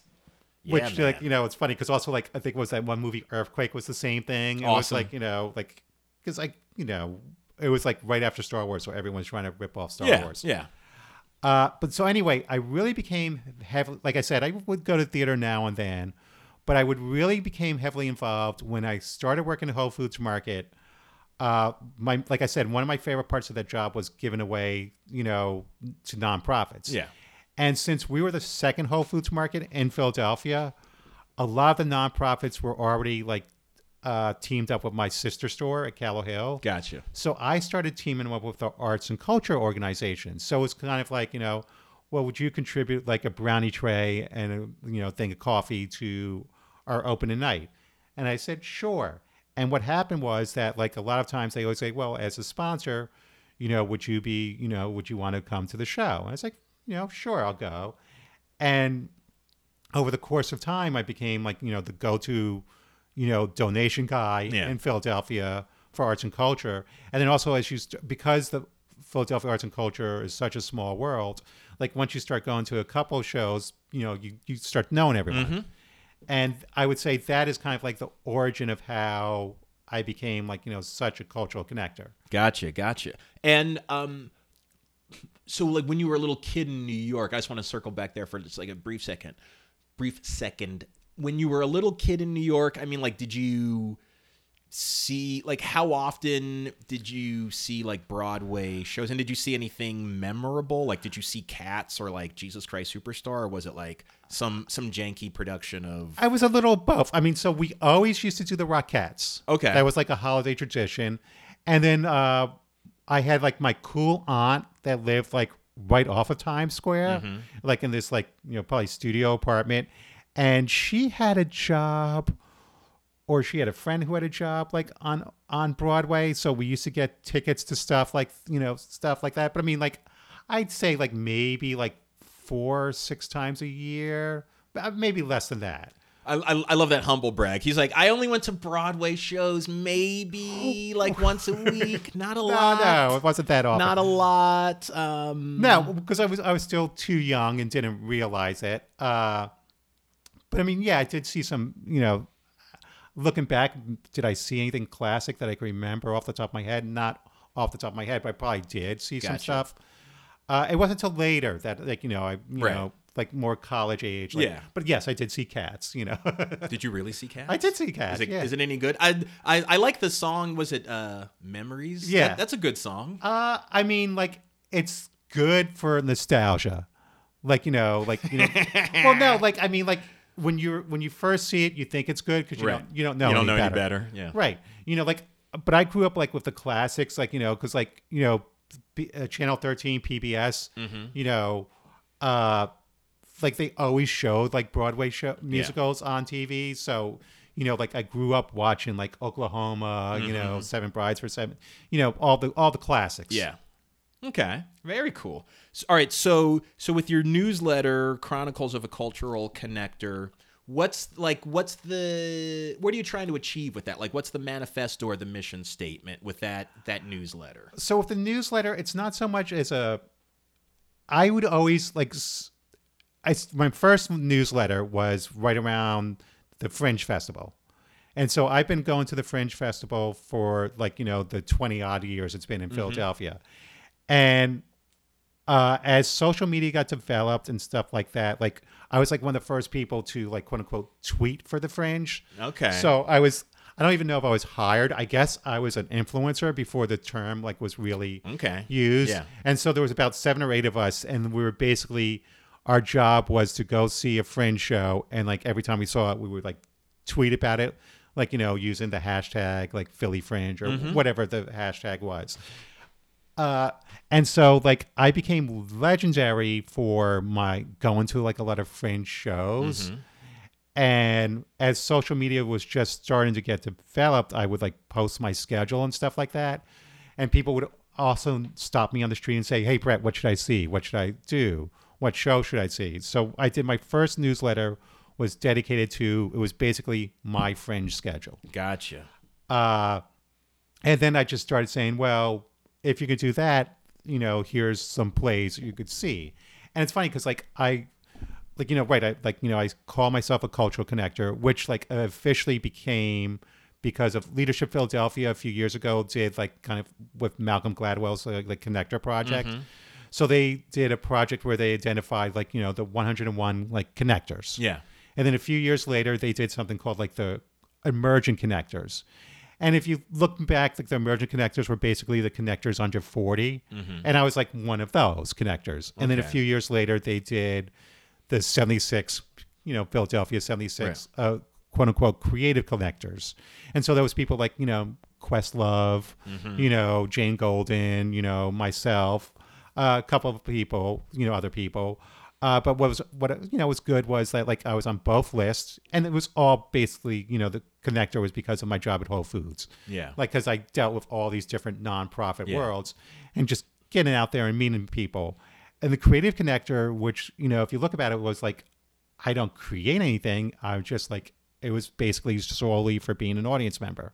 At that particular time, I did not have a serious girlfriend. I never married, never had children, stuff like that. You walk your dog, you go grab some dinner, then you go see a show. And over the course of time, I've become a Barrymore nominator. Now this season, I'll be a Barrymore judge, which is the Philadelphia equivalent of the Tonys. Yeah. I've been asked to serve on a couple of the Philadelphia Council of Arts panels where, for grants. I served actually this past spring. I was actually asked to be on the New Jersey Council of Arts panel, which is what they do is interesting, is they get all non-New Jersey residents. Interesting. So they got someone was from Brooklyn, someone was like from the Westchester area, and then myself. Is it so that like people aren't sort of swayed by personal right? connections? No conflict of interest. Yeah. And also it's like you would read it and just like, you would read it and hopefully like, in Philadelphia, I would say, oh, well, I've gone to that company's performance. So does it sway me a little when I'm judging their grant application? Hopefully not. Right. But in New Jersey, like I had never heard of half these organizations. So that was interesting that way. And so, I've been picked, to do other like quote unquote, like artistic things solely on just being like a super duper audience member. Yeah, you're like the you're like this like super fan. You're like the character that William Miller, no one will know who I'm talking about, but I'm talking about Almost Famous. So the character that's based off of Cameron Crowe. Right. He's just Okay. he's like, he's a fan before he's a journalist. Right. So, and then, he wins the confidence of the band. So you are the all around, not just music, but like you are the all around arts Philadelphia version of Cameron Crowe. Oh, well, thank you. That's a huge compliment. Yeah, how does that feel? Like that? See that's a new. You can put that on your resume. I will. I do as well. So like, what would you, if you're doing the soft sell about Philadelphia art to people, particularly maybe folks who are coming from New York, the artistic mecca in their minds? Like what would you really say about the Philly art scene to try to, flip them to come around to recognizing what's going on here? So I would say that the thing to me that makes Philadelphia, particularly like the arts and culture world, stand out more than, New York is the passion. Because in Philadelphia, there's a very few people who can afford to do their art full-time 100%. Gotcha. And pay their bills. So they have to have a quote-unquote day job. But their passion for it keeps them going on day in, day out. There's not the acceptance of being an actor, as there is in New York. Now, granted, like in New York, like you could say like everyone's an actor. Right. Or something like that, which may or may not be true, not living there in like such a long time. I can't say that. But also one of the things too is like people always think about Broadway. It's like, oh, Broadway. But if you look at Broadway, the audience is really out-of-towners. Mm-hmm. Yeah. And I mean, the majority of shows on Broadway are for the common man, and I hate using that phrase, but it's for pure entertainment. Yeah. So you have something like Pretty Woman. Mm-hmm. You have something like Legally Blonde. Yes. Which is also at the Walnut Street. But you have something that, Broadway now are all movies that people are familiar with. Yeah. Every now and then you come up with something completely original, like your Hamilton, like your Be More Chill. Right. Or what was the other big one? Spring Awakening, wasn't right. That like the one that sort of set the world on fire? Right. I mean, and like I still love going to a big Broadway production. Like I loved Book of Mormon. Gotcha. Yeah. I've never seen it, but I know I would love The Lion King or any of the Disney musicals. Yeah. There is something about seeing like just a spectacle. Yeah. But what I like also about Philadelphia is, for the majority of theaters, is the intimacy, like where you can almost see like the freckle on like the actor's face. Gotcha. And the fact that I feel like they give their all because, it's such a small community. So like, they don't know who's going to be in the audience. So, and it's just, I don't want to say it's better work. It's more intimate,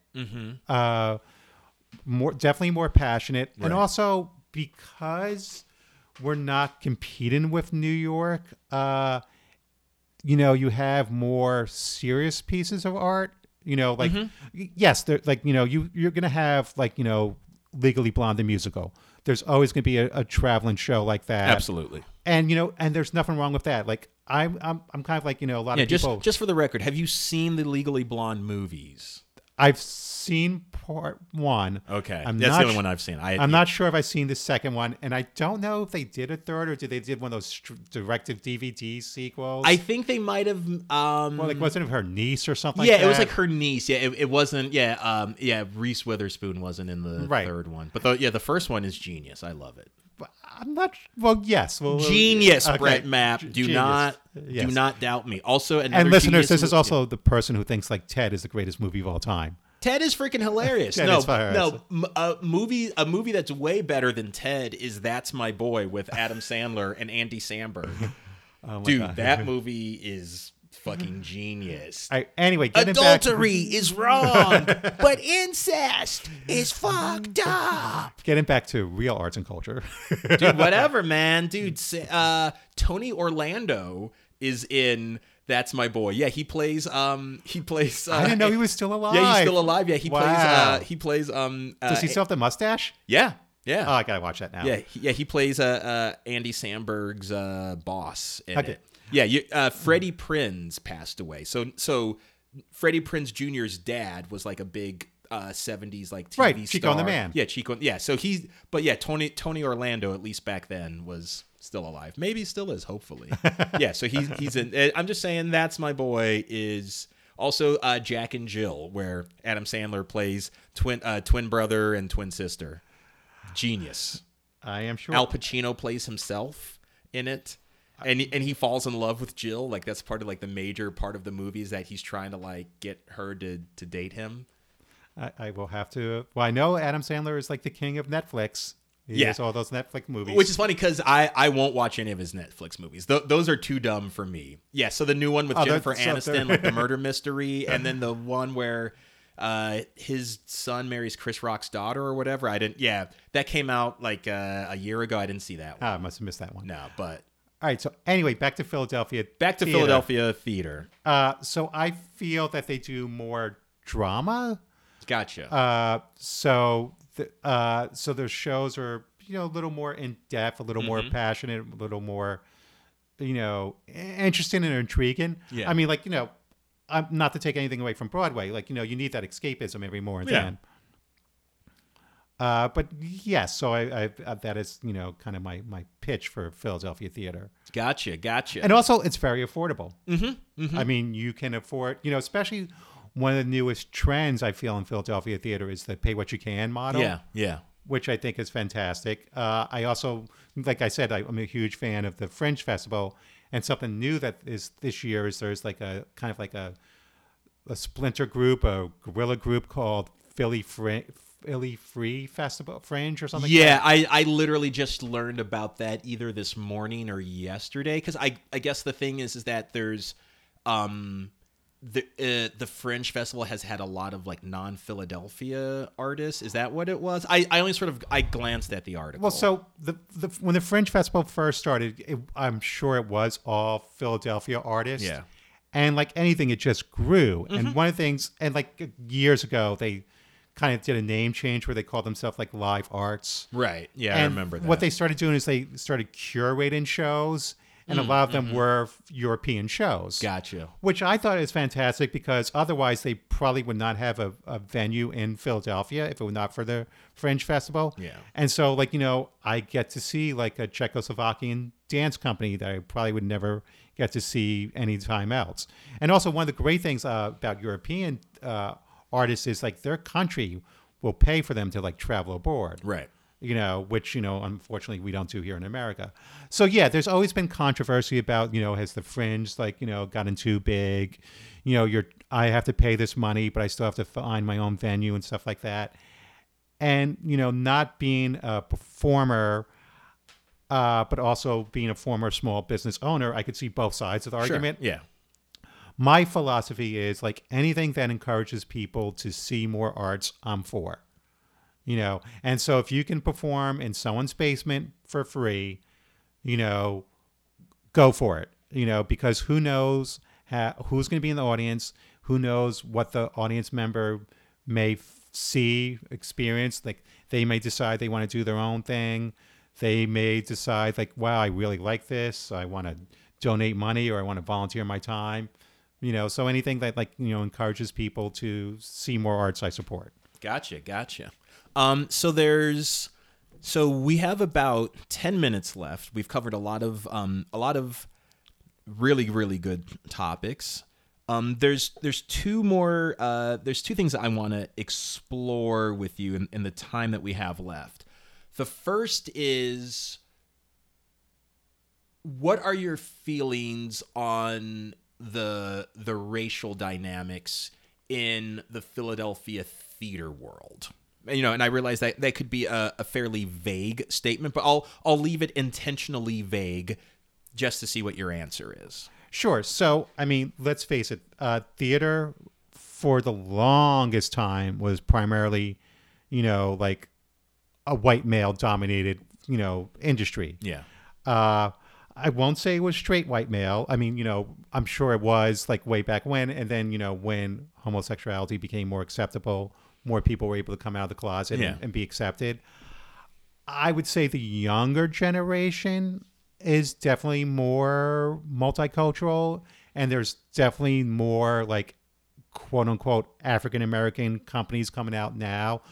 There was a huge movement in like the 60s and 70s during the Black Panther movement and Black Power Yeah. movement and stuff like that. And some of them survived, some of them didn't. Yeah. I find now that and it's kind of funny, like when we opened up the store, my business partner and I, Inferno, we didn't have a business plan. We didn't know what we were doing. We were just still young enough to say, F it, let's just open up a store. Right. Yeah. And if we had a plan or if we knew what we were doing, we would have failed. Right. Yeah. But not knowing what you're going to do, you just do it. And I kind of feel that's what's happening now today in Philadelphia, so we're very lucky where we have University of the Arts. I remember it was College of the Arts. We have Headlong. We have the Pig Iron School. So we have these great schools in Philadelphia now where people are graduating and they're saying, you know what? I can make art in Philadelphia. I'm going to start my own company. Yeah. And because, I grew up more multicultural than other people, I might have black people in my, board or in my artistic company, et cetera, et cetera. So for example, Theater in the X that, performs out in Malcolm X Park, in West Philly, that company probably could have existed in the 60s and 70s, maybe not the 80s, maybe not the 90s, and maybe not the aughts or whatever the hell we're calling that decade. Yeah. Yeah. I think it's officially been deemed the aughts. Right. But now they can. And, also with social media, they could go on and say, hey, we need some money. So, just click a button and you can donate money, as opposed to having to get on the phone or sending out letters or stuff like that. So in one aspect, it's easier for a theater company to raise money, no matter what their diverse background. But it's also harder because there's so many. Right. Yeah. And also we still have a limited audience. Yeah. Yeah. Yeah. There's still a limited audience. Definitely. I mean, and this is something that, I guess wrestled with is that, I think that there's more to the conversation. So for me, whenever people start talking about so diversity honestly is a word where I kind of roll my eyes because I'm like, well, what does that really mean? And I'm more for equity than diversity. So for me, it's a thing of, well, if a critical number of Black artists or Latinx artists or Asian artists, whomever, whatever the specific demographic profile that we're talking about, if folks are able to get work, I don't really care if the Walnut Street hires a lot of Black people or the Wilma or even 1812. I mean, Jen Childs is one of my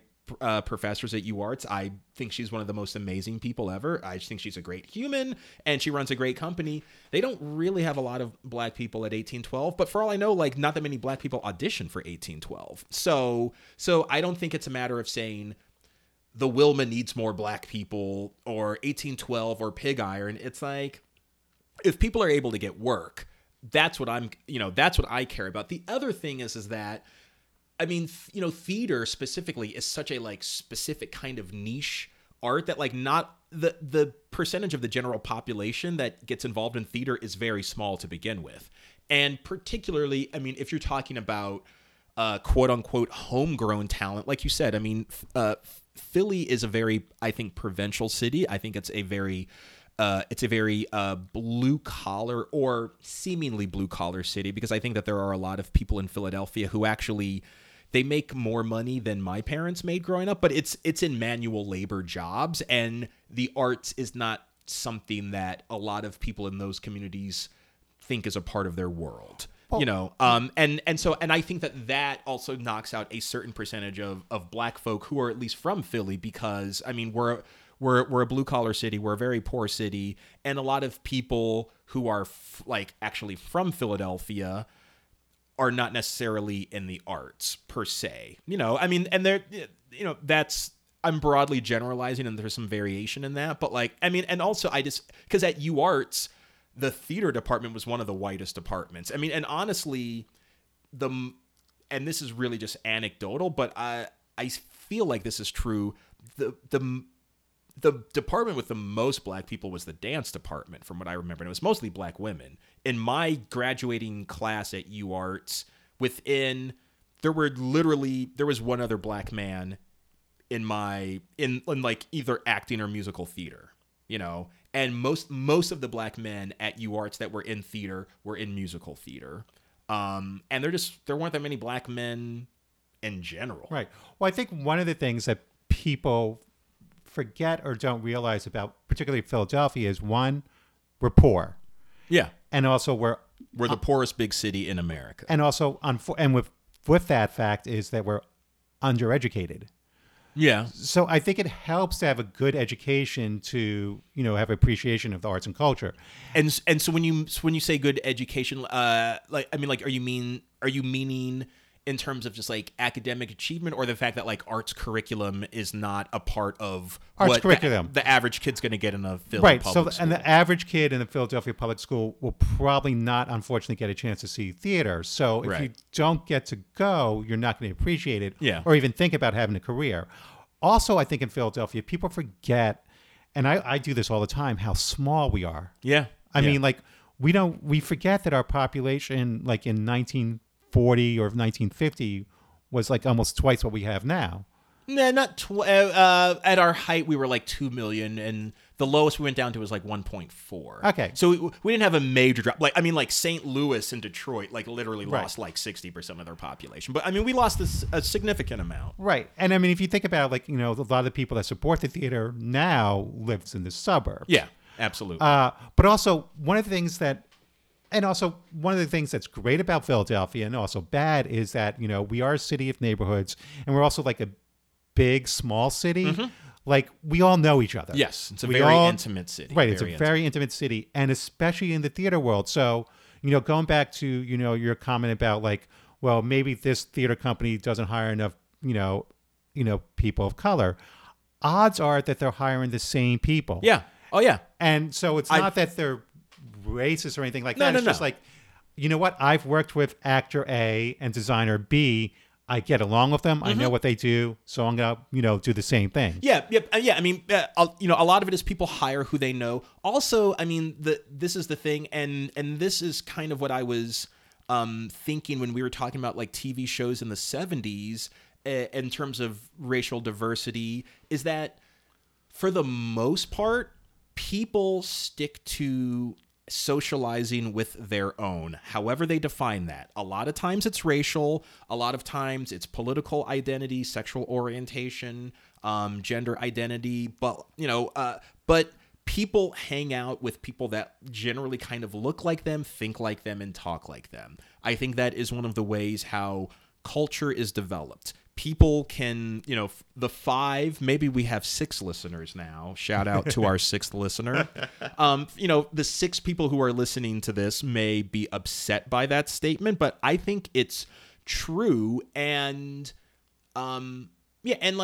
people kind of, it's not even necessarily like hiring their friends, but it's like they hire people who are in their world, who like they see at the bars and who like they talk about shows with.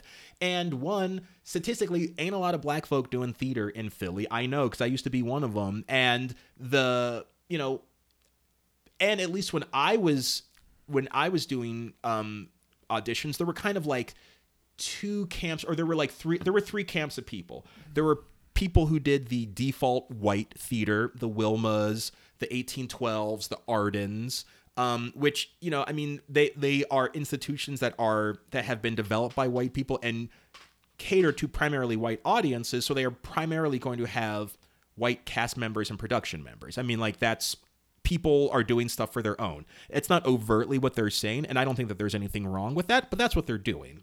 Then you have the established black actors who, were able to do a lot of work at either Freedom, which is our primarily black theater here. And it's, one of the only 2 black theaters or I don't know how many there are now, but the League of Residence Theaters, which is like, I guess the prestigious like membership to be part of. Freedom, I think, was only like the 2nd black theater to be in a part of that, group, and we used to have Bushfire out in West Philly in the early 2000s. I don't know if they're around anymore. I mean, but there weren't a lot of established, overtly black theater. So there are a fair amount of black people that like worked up there. And then there were people who, like myself, I tried to like put my foot in both worlds, but I was such a bad actor. I didn't get hired in either.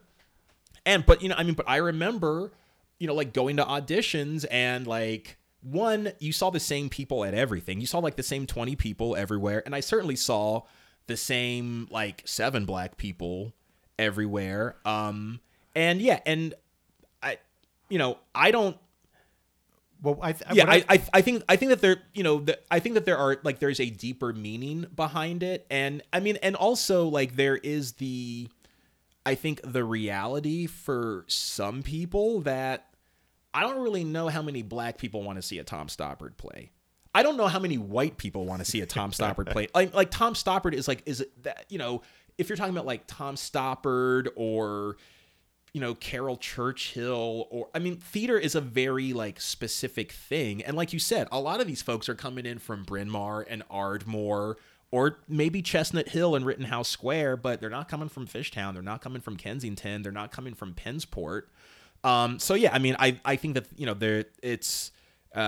there's a deeper story behind it than. Well, I also feel Aaron Posner needs more black friends or whatever. Shout out to Aaron Posner. I don't know if you remember me, Aaron. I think we've met each other maybe 3 times. So if you're listening to this, shout out to you. Well, I think one of the things in Philadelphia is that you can be. Depending upon what shows you worked on, and this goes for both black and white actors, but primarily, equally. Depending upon what theater company you worked for, you're kind of like stigmatized. So if you don't work for like company A, B, and C, but you work for like D, E, and F, it's Gotcha. like, well, maybe you're not that good. Mm-hmm. Like for example, like one of the things I've seen in the recent years is that some of the actors, especially the actors of color, that get the jobs are those who are outside of Philly. Mm-hmm. Because they had something else on their resume. Yeah. And they came to Philadelphia because, Philadelphia is a good acting town. Yeah. And so it was like, oh, well, I'm going to hire this person regardless of their color because he or she is a good actor. Yeah. And they get the job. And then like once they get the job, like, say at the Arden, like, well, someone says, oh, well, you know what? They worked at the Arden, so they could work for me at the Interact. And I'm not picking on any theaters. Right. But because again, I think everyone hires who they know. Yeah. And and like once you direct an actor once, it's like, well, I know what to expect from them, so I'm going to hire them again. Yeah. And I think it is interesting that like I know some of those African American actors who have been struggling for like their 20, 30 years, who still are great actors, who are just now starting to get work on the quote unquote main stage because, everyone wants to present like diverse work now. Yeah. Yeah. So like people, and also, Philadelphia theater, you could say it's been 20 years or 30 years, however long you want to say like the Renaissance has been. They're running out of plays. Yes. Yeah. I believe the Wilma has actually done Arcadia twice. Wow. Yeah. I know like the Arden has done A Midsummer's Night Dream twice. Yeah. So, and both productions were fabulous, but it's like, if you're starting to repeat yourself after like a 20-year history, yeah, you need to do more work. Yeah. And also, now there's so much new work coming out. Mm-hmm. Like I would say like some of the stuff that came out in the 60s and 70s was geared primarily for an African-American audience. Right. Now, like, an African-American playwright is writing for everyone. Mm-hmm. Well, and I also think that, and this goes into like the deeper meanings. I think that there's also a certain amount of like cultural comfort that people have or don't have with each other. And this is something that like, I felt myself, is that I never necessarily felt comfortable auditioning for Freedom Theater or Bushfire because I felt like, I wasn't quote unquote black enough for those shows, and like I wasn't going to get along with the people, or like, if I got cast in the show and then, like they're all talking about listening to like Mos Def or, I don't know, I'm picking a rapper out of the air, so if this was happening now and they're talking about listening to Kendrick Lamar and I'm talking about listening to Death Cab for Cutie, it's like, am I going to get made fun of? And what I would imagine, and I feel like I'm correct with this, I don't feel like people would say this, but I think that this is true, is that I think that a lot of these default white theaters, when they're looking at actors, even if the person is has the artistic chops to do it, I think there is a subconscious wondering of like, is this person going to fit in here? Are they going to get along? Are they going to be angry or militant? Because an experience that I just had growing up generally, not even necessarily in the theater world, it would manifest in the theater world, but it would manifest in lots of other places, is that when something would happen on the news that would involve black people being rightfully upset over an injustice that had happened, a lot of my white friends or coworkers would say things to me like, can you believe, that they did this thing? And then they would say, you don't feel that way, do you? As opposed to asking me, Mike, how do you actually feel about this? It's like, no, you don't. Let me know that you don't actually feel that way, that you're like not one of them. Well, right. I mean, there is the racism where like, they're not particularly racist, but it's like, well, you're one of the good ones. Mm-hmm. Yeah, you're different. Right, you're different. And the fact is that probably we are different because of our backgrounds or something like that, but like that's like everyone's different. Exactly. And but for them, the difference is what they're implicitly saying is you're better and you're more like us. And so it's and there's almost this unstated thing of like, oh, like those black people over there, like you're not like those black people. You're this own thing, and you're closer with us. I mean, and there's like that they don't necessarily mean anything bad by it, but it has corrosive effects. It affects people's careers. It affects, I can only speak for myself. It gave me a massive mental complex. Right, but I've also been lucky enough because being biracial, where I've seen it on the other side, where it's like, can you believe like those like white trash people from blank neighborhood? Mm-hmm. Yeah. And so I always look at it more as economic, and it's like that, because a way someone like African American from like the suburb of Atlanta acts is a lot different than like an African American from, I don't know, Newark maybe. Yeah, or Vine City, Atlanta, which is a neighborhood that has a fair amount of economic challenges. I don't know Atlanta that well. Dude, are you? Am I blowing you away with my? You are with your Atlanta. I know Coca-Cola and CNN. That's about my. Oh, the zoo. I think they have a zoo, don't they? They have a fairly big zoo. Yeah. Also, for the 6 people that are listening out there, Brett Mapp's comments about Newark, New Jersey are his and his only. The punk rock barbershop. Old Newark. Does not endorse. Well, I remember does not endorse or disavow any statement. So if you have an issue, you can hit Brett up at, I don't know. Well, I remember Newark before Cory Booker. No, I feel you. Yeah, no. I think what you're saying is that there are. So, Newark is a city that has had a fair amount of economic challenges, and it's had a fair amount of social challenges, and it's kind of like the poster child for a lot of people of like black urban blight or pathology. A lot of that is not a well-deserved reputation. There are elements of truth in the fact that Newark has had social challenges, right? But also, I would imagine that like that's how someone maybe in West Virginia might talk about like, absolutely. Yeah. Because it is funny, like living on primarily East Coast my whole time, like in minority, like, cities, I wonder what it's like, and I'm sure like, the rich West Virginians like make fun of their coal mining like neighbors. Mm-hmm. Oh, absolutely. All right. So we just have a couple minutes left. So I'm just kind of curious, who are the people in the Philly theater scene that are like really setting the world on fire, either like individuals or particular companies? I've been That's so out of the scene for a while, man. So that's such a vague question because I feel like it's grown so much since, like, when you and I were first friends, and you were kind of semi in it. I mean, like, actors that I love, like Brian Anthony Wilson. I love him. Always was. And can you tell people who Brian Anthony Wilson is? Because for the 6 people who are listening to this, you would know him from The Wire. Yes, from The Wire. But also, like, for example, he's going to be in King Lear and Shakespeare in Clark Park coming up in a few weeks. He was also, he had a small part in, I think, Keeping the Faith with Edward Norton and Ben Stiller. There's like a scene where Ben Stiller or like Edward Norton plays like some black dudes in one-on-one basketball in New York, and he's like one of the guys. I know he has a cameo in the Ocean 8 movie. Oh, really? Awesome. Yeah. Nice. Where he's like a museum guard. That's cool. And then also he was on, I've never seen the show, but it's Sirens, I think, on Freeform. Oh, really? Which used to be ABC Family. Awesome. So I'm not sure what he plays. Dude, that's great. 'Cause I literally just learned about that show like 2 weeks ago, so I'm going to try to watch it. I haven't seen it, but I think he's like a ship captain or something like that. Awesome.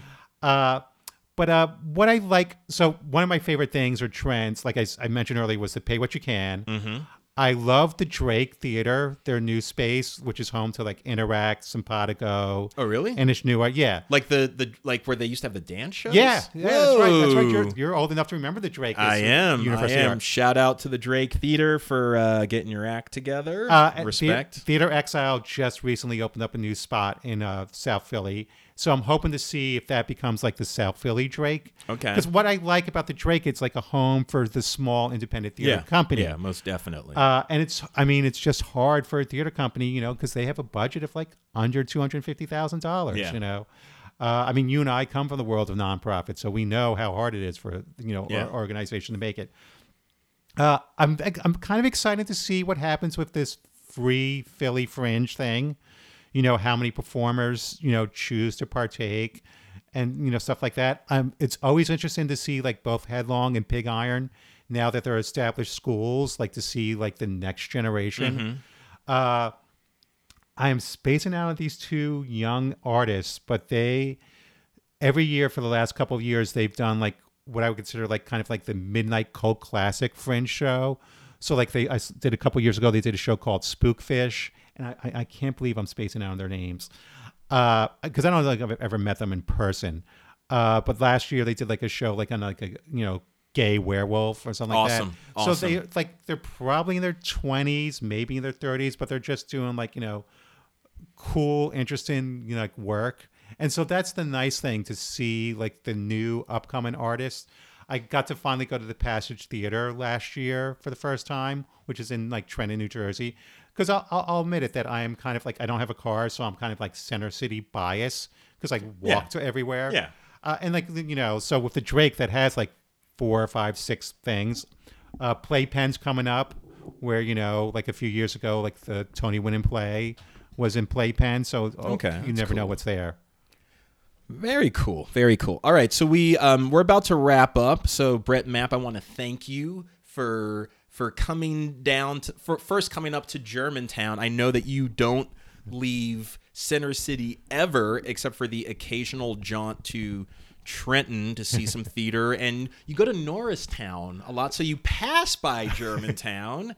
Yet I've been in this house for a year, and this is the first that you're coming to visit me? Well, if I would have to give a shout out to Theater Horizon, who do fantastic work out in Norristown, and also have a fantastic program where it's free for all the Norristown residents. Oh yeah, that's right. Yeah. So I mad shout out to Aaron Riley and all the people at Theater Horizon. Yes, indeed. All right, so we just have a few minutes left. So thank you for coming up, sharing your story. I learned a little bit about you. I'm sure as we have dinner later tonight, I might learn some more secrets about you. I have a couple of questions to wrap everything up. So we talked a bit about our experiences as people of color, black men, biracial. And so side note, I'm just curious. How do you self-identify? Like biracial, black, half Polish, like half Barbadoan? Does it change every single day? It's just something I'm curious about. So for the longest time, I would just identify myself as Brett. Like I Yeah. didn't like look at that.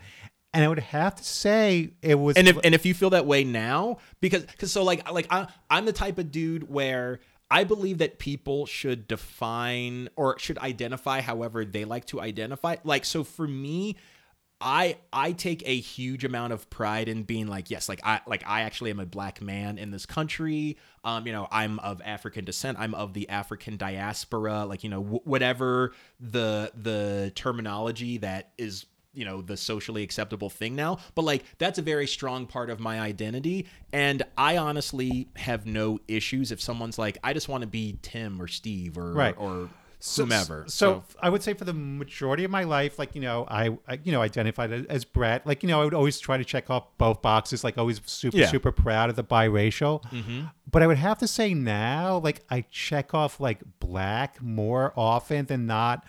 And it's almost, I would have to say it's a real political statement because of like the Black Lives Matter movement, obviously our president, and just like the rise of racism. Yeah. I just feel like there needs to be more positive black men role models. Gotcha. And so even if it's just like, checking off a box saying, oh, look, a black man went to our production, if I'm doing a survey for like a theater company, it just says like, yes, black people do like theater. Or, black people do make this amount of money. It's kind of just like, statement because it's, I almost feel like, in one aspect, like, we took a step backwards. It's almost back to like the Spike Lee era of Brooklyn, and Do the Right Thing, where, the race riots are just around the corner. Right. I just feel that because overt racism is just so predominant now that you kind of have to fight it in some small ways. Yeah. Well, I mean, I don't know what it's like to have a parent of European descent, but I do know that one of the things that I've observed and Barack Obama talked about was he talked about how at a certain point he stopped divulging the information that his mom was white. Like if people asked him about it, like he didn't hide it, but he didn't volunteer it because he felt like subconsciously he was trying to like form affinity with white people, to sort of say like, oh no, like I may be brown, but like I'm connected to one of you. And it was a thing that he wasn't that comfortable with. And like for me, part of the reason why I like to like very like overtly identify as black is also sort of like a way of signaling to like everyone of like, okay, well, if you like me, I am black, because I'm sure you won't be surprised by the fact that when I was a kid, it was like, you're not really black because you talk this way. You're not really black because your dad has a white collar job. And it's like, like black people live in this town. Black people have college degrees. Black people do very well for themselves. And I like to be very overt because even people will like ask me, like they'll say like, well, did you grow up around a lot of white kids? And I'll be like, in high school. And they're like, oh, okay, like that's why you did so well. It's like, nah, see, that's actually super insulting because my father grew up in a completely all black community and he went to college when he was 16. So for me, it is a claiming of these are the things that black people have accomplished. And I'm not the only one, So yeah, it was just something I was curious about.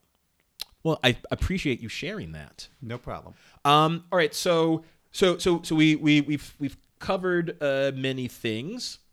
So I want to wrap it up. I have a segment where I ask 3 questions of people where we learn a little bit more about them. So we talked about Skynet, which had Miles Dyson was one of the big engineers that worked for Skynet. I haven't seen Terminator 2 in a while, so I don't exactly remember his job. But he was played by the great Joe Morton, very talented brother from another planet. Such a great movie. I own that on DVD. So good. I think I have VHS. Well, you're old school. So yeah, he was the brother from Brother from Another Planet. He played Kerry Washington's dad on Scandal. He was in Blues Brothers 2000. Yeah, the sequel, because like the story was that I guess like the Blues Brothers' dad had an affair with a black woman, so he had a black son. Right. Yeah. I forgot about that. I think I saw it once. So I actually never saw it, but I just remember from the commercials. All right, so we had Joe Morton, underrated, great black actor, has done some work in the world of science fiction. We were talking about Firefly, and there was the kind of light skinned brother who looks like my dad's actual brother. Who was the guy on Firefly? He was he had the ponytail, and he used to be on Barney Miller. Barney Miller, right? Back in the 70s. Ron Miller. Ron Miller, yeah. Ron Miller. All right, so if there's one other great underappreciated black person who has been in a great sci-fi show or movie. So we got Joe Morton, we got Ron Miller. Who's the third person you would recommend? Oh wow, I'm on the spot. You're on the spot. I put people on the spot. I don't give them these questions beforehand. I don't want them to prep. Actually, you know who's underrated and who will be getting his due? Billy D. Williams. In the new House of Skywalker? Is that what you're talking about? Well, he's going to be in the new House of Skywalker. Now, because, you're too young, so you don't remember seeing him like in the 70s or something like that. But like he was like the Denzel Washington of his time. Yeah, yeah. And the thing is, like, I'm not sure why. Like Denzel is still getting work, and who knows how old Denzel is. Right. But Billy D. Williams and like some of the other actors, of the 60s and 70s, like they just stopped, because it's like you can only have one black actor. Right. Now we're allowed to have like maybe, 4. Yeah. So yeah, Billy D. Williams, I think, was underrated. Now, granted, Lando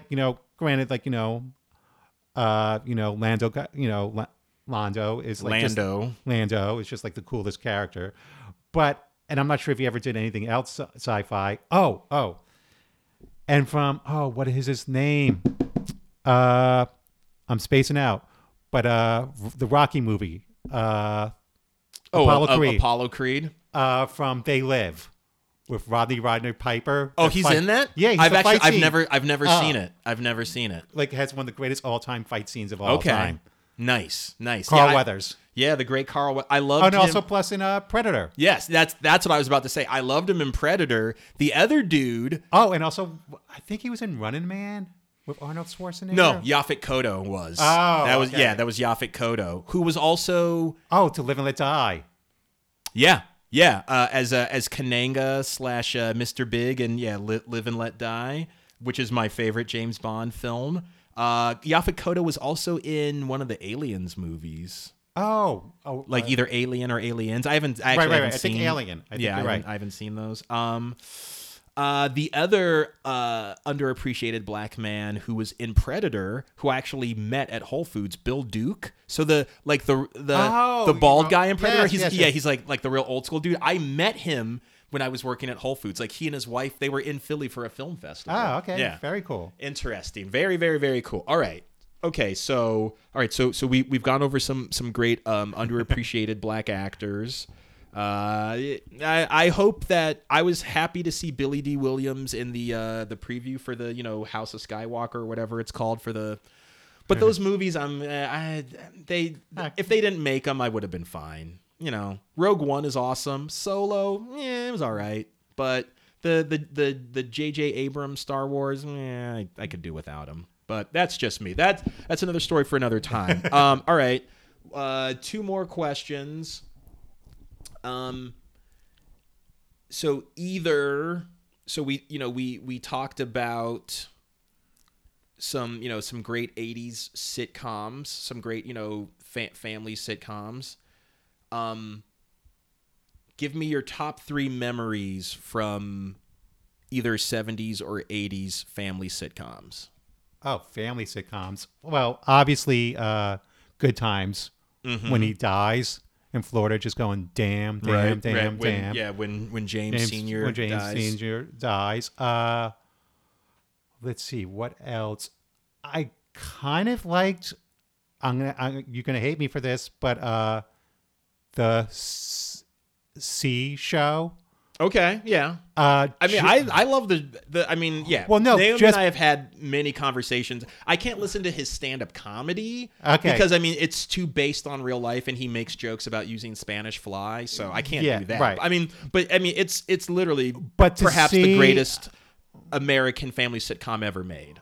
But also it was educated, both parents were professional. Mm-hmm. Like, it was the first time you saw someone like your skin color. Yeah. That had like, like even George Jefferson, like, Wheezy still was like, stay at home mom. Right. So that was always good. And it also didn't go heavily into like racial tropes, which the Jeffersons like really did. I mean, like so much of it was built on George calling like the white people honkies and being mad at the interracial couple. Right. Well, he was basically Archie Bunker. It was the same thing.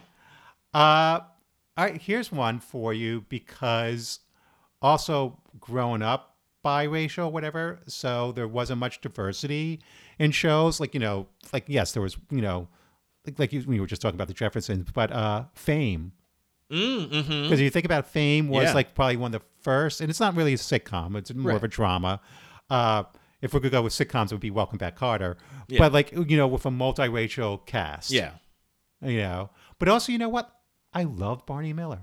I was Barney Miller. That was the show, man. I mean, I was too young to remember when Barney Miller was on originally, but I used to see the reruns. And yeah, I mean, Hal Linden is awesome. Ron Miller was cool. Yeah, I mean, and that was like a kind of like super diverse show, because they had like the Japanese dude, right? And then like and there was like the super like Polish detective. It was like one of each. It was like every sort of group. And then I mean, the opening theme song is so good, man. And then Welcome Back, Kotter was a little like that too. Yeah. And it's funny because like also I feel like in those days, like, it wasn't diversity for diversity's sake. I think it was just like, the more people we get of different groups, like we could get more people to watch our show. Yeah. It was right, diversity for money's sake. Right. Well, yeah, I think, I'm not sure, because also if you think about like Happy Days, I don't think ever had a person of color. So there was like one episode where like I didn't see it when it actually happened, but like you can find the episode on the internet. Yeah, there's like a black person moves into town, and of course they're treated horribly, and Richie, as the great white savior, like goes over and it's like, oh no, you're cool with me, Daddy-O, or something. Yeah, it's right. Yeah, but like, I mean, like Laverne and Shirley, Mork and Mindy, right. But like, so like, or even Taxi, as far as I know, Taxi was all white. There was there was a black man who sort of like worked in the taxi like he was kind of a like a lesser known like side character who then like later got more of a role, but like he was the only one, and he really only interacted with Danny DeVito. I don't remember him that much. Yeah, and the guy who did it, I mean, I do not think he had a very prominent TV or film career. Right. But then you also had the great Venus Flytrap from WKRP in Cincinnati. Yes, you did. The great Tim Reed, who might be my actual uncle because he looks a lot like my dad. So I mean, there was some great shows back then. That I like like going back with WKRP, like Venus Flytrap. Yes, there was some of the stereotypical like quote unquote black jokes, but it wasn't like as stereotypical as say 227 or What's Happening. See, I actually thought 227 wasn't What's Happening. See, I thought like JJ and Good Times was super stereotypical. Oh, yes. The rest of the family, which is actually, that's why John Amos left the show, because he thought it was just turning into a coon show because of, JJ, right. Yeah. And even like the same thing happened with What's Happening, where I think like Shirley Hemphill, as the show became more about the kids and actually like as it became more about rerun and just like the physical humor, like she was like, yo, like this is not right, because didn't they do like Reruns Family or something like that? Well, they had What's Happening Now, where Raj got married. I mean, also like What's Happening was a little before, like, I mean, it was a little before my time, right? But and What's Happening is actually based off of Cooley High, the movie. Yeah, I think the producers, or like, some of the TV producers, they saw Cooley High, they thought it was really, it was great, and so they're like, oh, we want to do like a kind of more lighthearted TV version of Cooley High, except they completely changed it. So I think the only commonality was that it was about black kids. But aside from that, it's like, all right, so we'll take it from Chicago and put it in. It was in Watts or South. It was somewhere in L.A. I think. Was it? I can't even remember. Yeah. I think What's Happening took place in California. Okay. Yeah. So it wound up being nothing like Cooley High, except that it was black kids in high school. But did you ever see the What's Happening where rerun bootlegs the Doobie Brothers concert? That's the episode that everyone talks about. Yes, I forgot about that. Yeah, I just remember at UArts, all of my white friends somehow never saw What's Happening, but somehow saw that one episode? They saw that one episode. Okay. Final question. If there is a young person out there in the world just trying to figure out who they are, and if this young person, so for young people in general, but particularly for young people who have definite, distinct Black African heritage, whether that is coming from both of their biological parents, or maybe it is coming from one of their biological parents. So if, for that sort of theoretical young person out there who's trying to find their way in the world, what advice do you have for them? So I guess the one thing is it's never been easier to find like-minded people, because of social media and stuff like that. I mean, so, there's a show, another podcast, like the Black Tribbles, so it's funny, we're going out later on with our quote unquote African-American male friends who are geeks, nerds, etc. Yes. And who are, are like the good blacks. Yes. Where but you could find people like us. We just randomly found each other. It was kind of like not a miracle, but it was it just kind of came together. And I don't think I ever told you this because so when I first met Chris and Dave, you had invited all of us over to your house. This was 2010. Right. So I remember when I got there, because I thought it's gonna be me and Brett and these two white dudes named Chris and Dave. And I think Gregory Walker was there. First. Yeah. So I remember I got there and then Gregory showed up. I'm like, oh, this is another black dude. And then Dave showed up and I was like, oh, it's another black dude. And then Chris showed up. I'm like, oh, whoa, we're all black. And then I was like, all right, that's cool. And then as we started talking, and definitely more Dave and Chris than the Gregory. Right. Gregory's, not it's in our super sci-fi world. But yeah, as you all were talking about, I'm trying to remember everything that we talked about that day, but Star Trek. Probably. There was a lot of Star Trek and Marvel and DC and Lord of the Rings, and I remember being like, "Oh no, these black dudes are super, super into sci-fi and fantasy." Now, for me, aside from having to go because I love my wife and she loves the Hobbit movies, the only reason I went to see any of the Hobbit movies, if anyone else aside from Naomi asked me to see the Hobbit movies, I would not have gone. But because I love you guys so much, I went. But yeah, I love the fact that you are black men who love the Hobbit and love Lord of the Rings. I could take or leave. But going with that, it's easy to find someone, whether you're just on a Facebook group or Twitter, Facebook, Instagram, or whatever. So, and also I feel that the cultural barriers are let's face it, more white people probably listen to rap now than black people.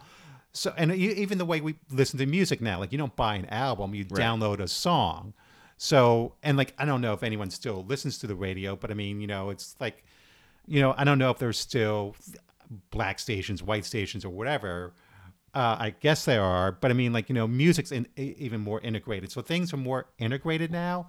So I think you can find someone that's like you, and just don't settle, and don't not be yourself. If you're a black man that likes Buffy the Vampire Slayer, go for it. Because believe it or not, there are other black men out there who are just like you. Except me. I do not like Buffy the Vampire. I haven't really seen it, so I can't judge. Right. You're just uneducated. It's in not that that one aspect. In that one aspect of your life.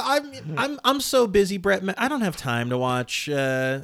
Well, wait till Mercer gets a little older and he starts to look for a TV show. Wasn't Buffy on the WB? Yes. See, that's why I didn't watch it, because I didn't watch Smallville either. Like I can't watch the WB. But then it became the CW. The CW. I might watch Black Lightning because that seems interesting. That's a good show. You would like that. Yeah, and I think Bill Duke has a great soundtrack. Is on that. Does it? Okay. I was upset that Luke Cage went off the air, but yeah, all right. But I feel like I'm talking when you are supposed to be talking and sharing your great wisdom with. I think that was it. That was it. There's be yourself, and there are people just like you out there. Beautiful. Well, Brett Mapp, thank you very much. I appreciate you, and I'm looking forward to hanging out with you for the rest of the day because we're going to go see Spider-Man Far From Home. And did we settle on Lucky's Last Chance for burgers afterwards? Cool. All right. Well, thank you for listening, ladies and gentlemen. This has been another installment of the Punk Rock Barbershop. Oh, yeah. Final question. I know I keep saying that, but I swear this is the last time. So if people want to learn about your cultural connection work and your work as you are a cultural connector and you have the Chronicles of a Cultural Connector, how can someone... Just look me up on Facebook. Just Brett Mapp. Brett Mapp. So people just look you up on Facebook. Just Brett Mapp. Okay. Beautiful. All right. We'll make that work. Awesome. Thank you, Brett. I appreciate you. No problem, sir. Thank you. Look at that. Look at you. You're all professional. Yeah.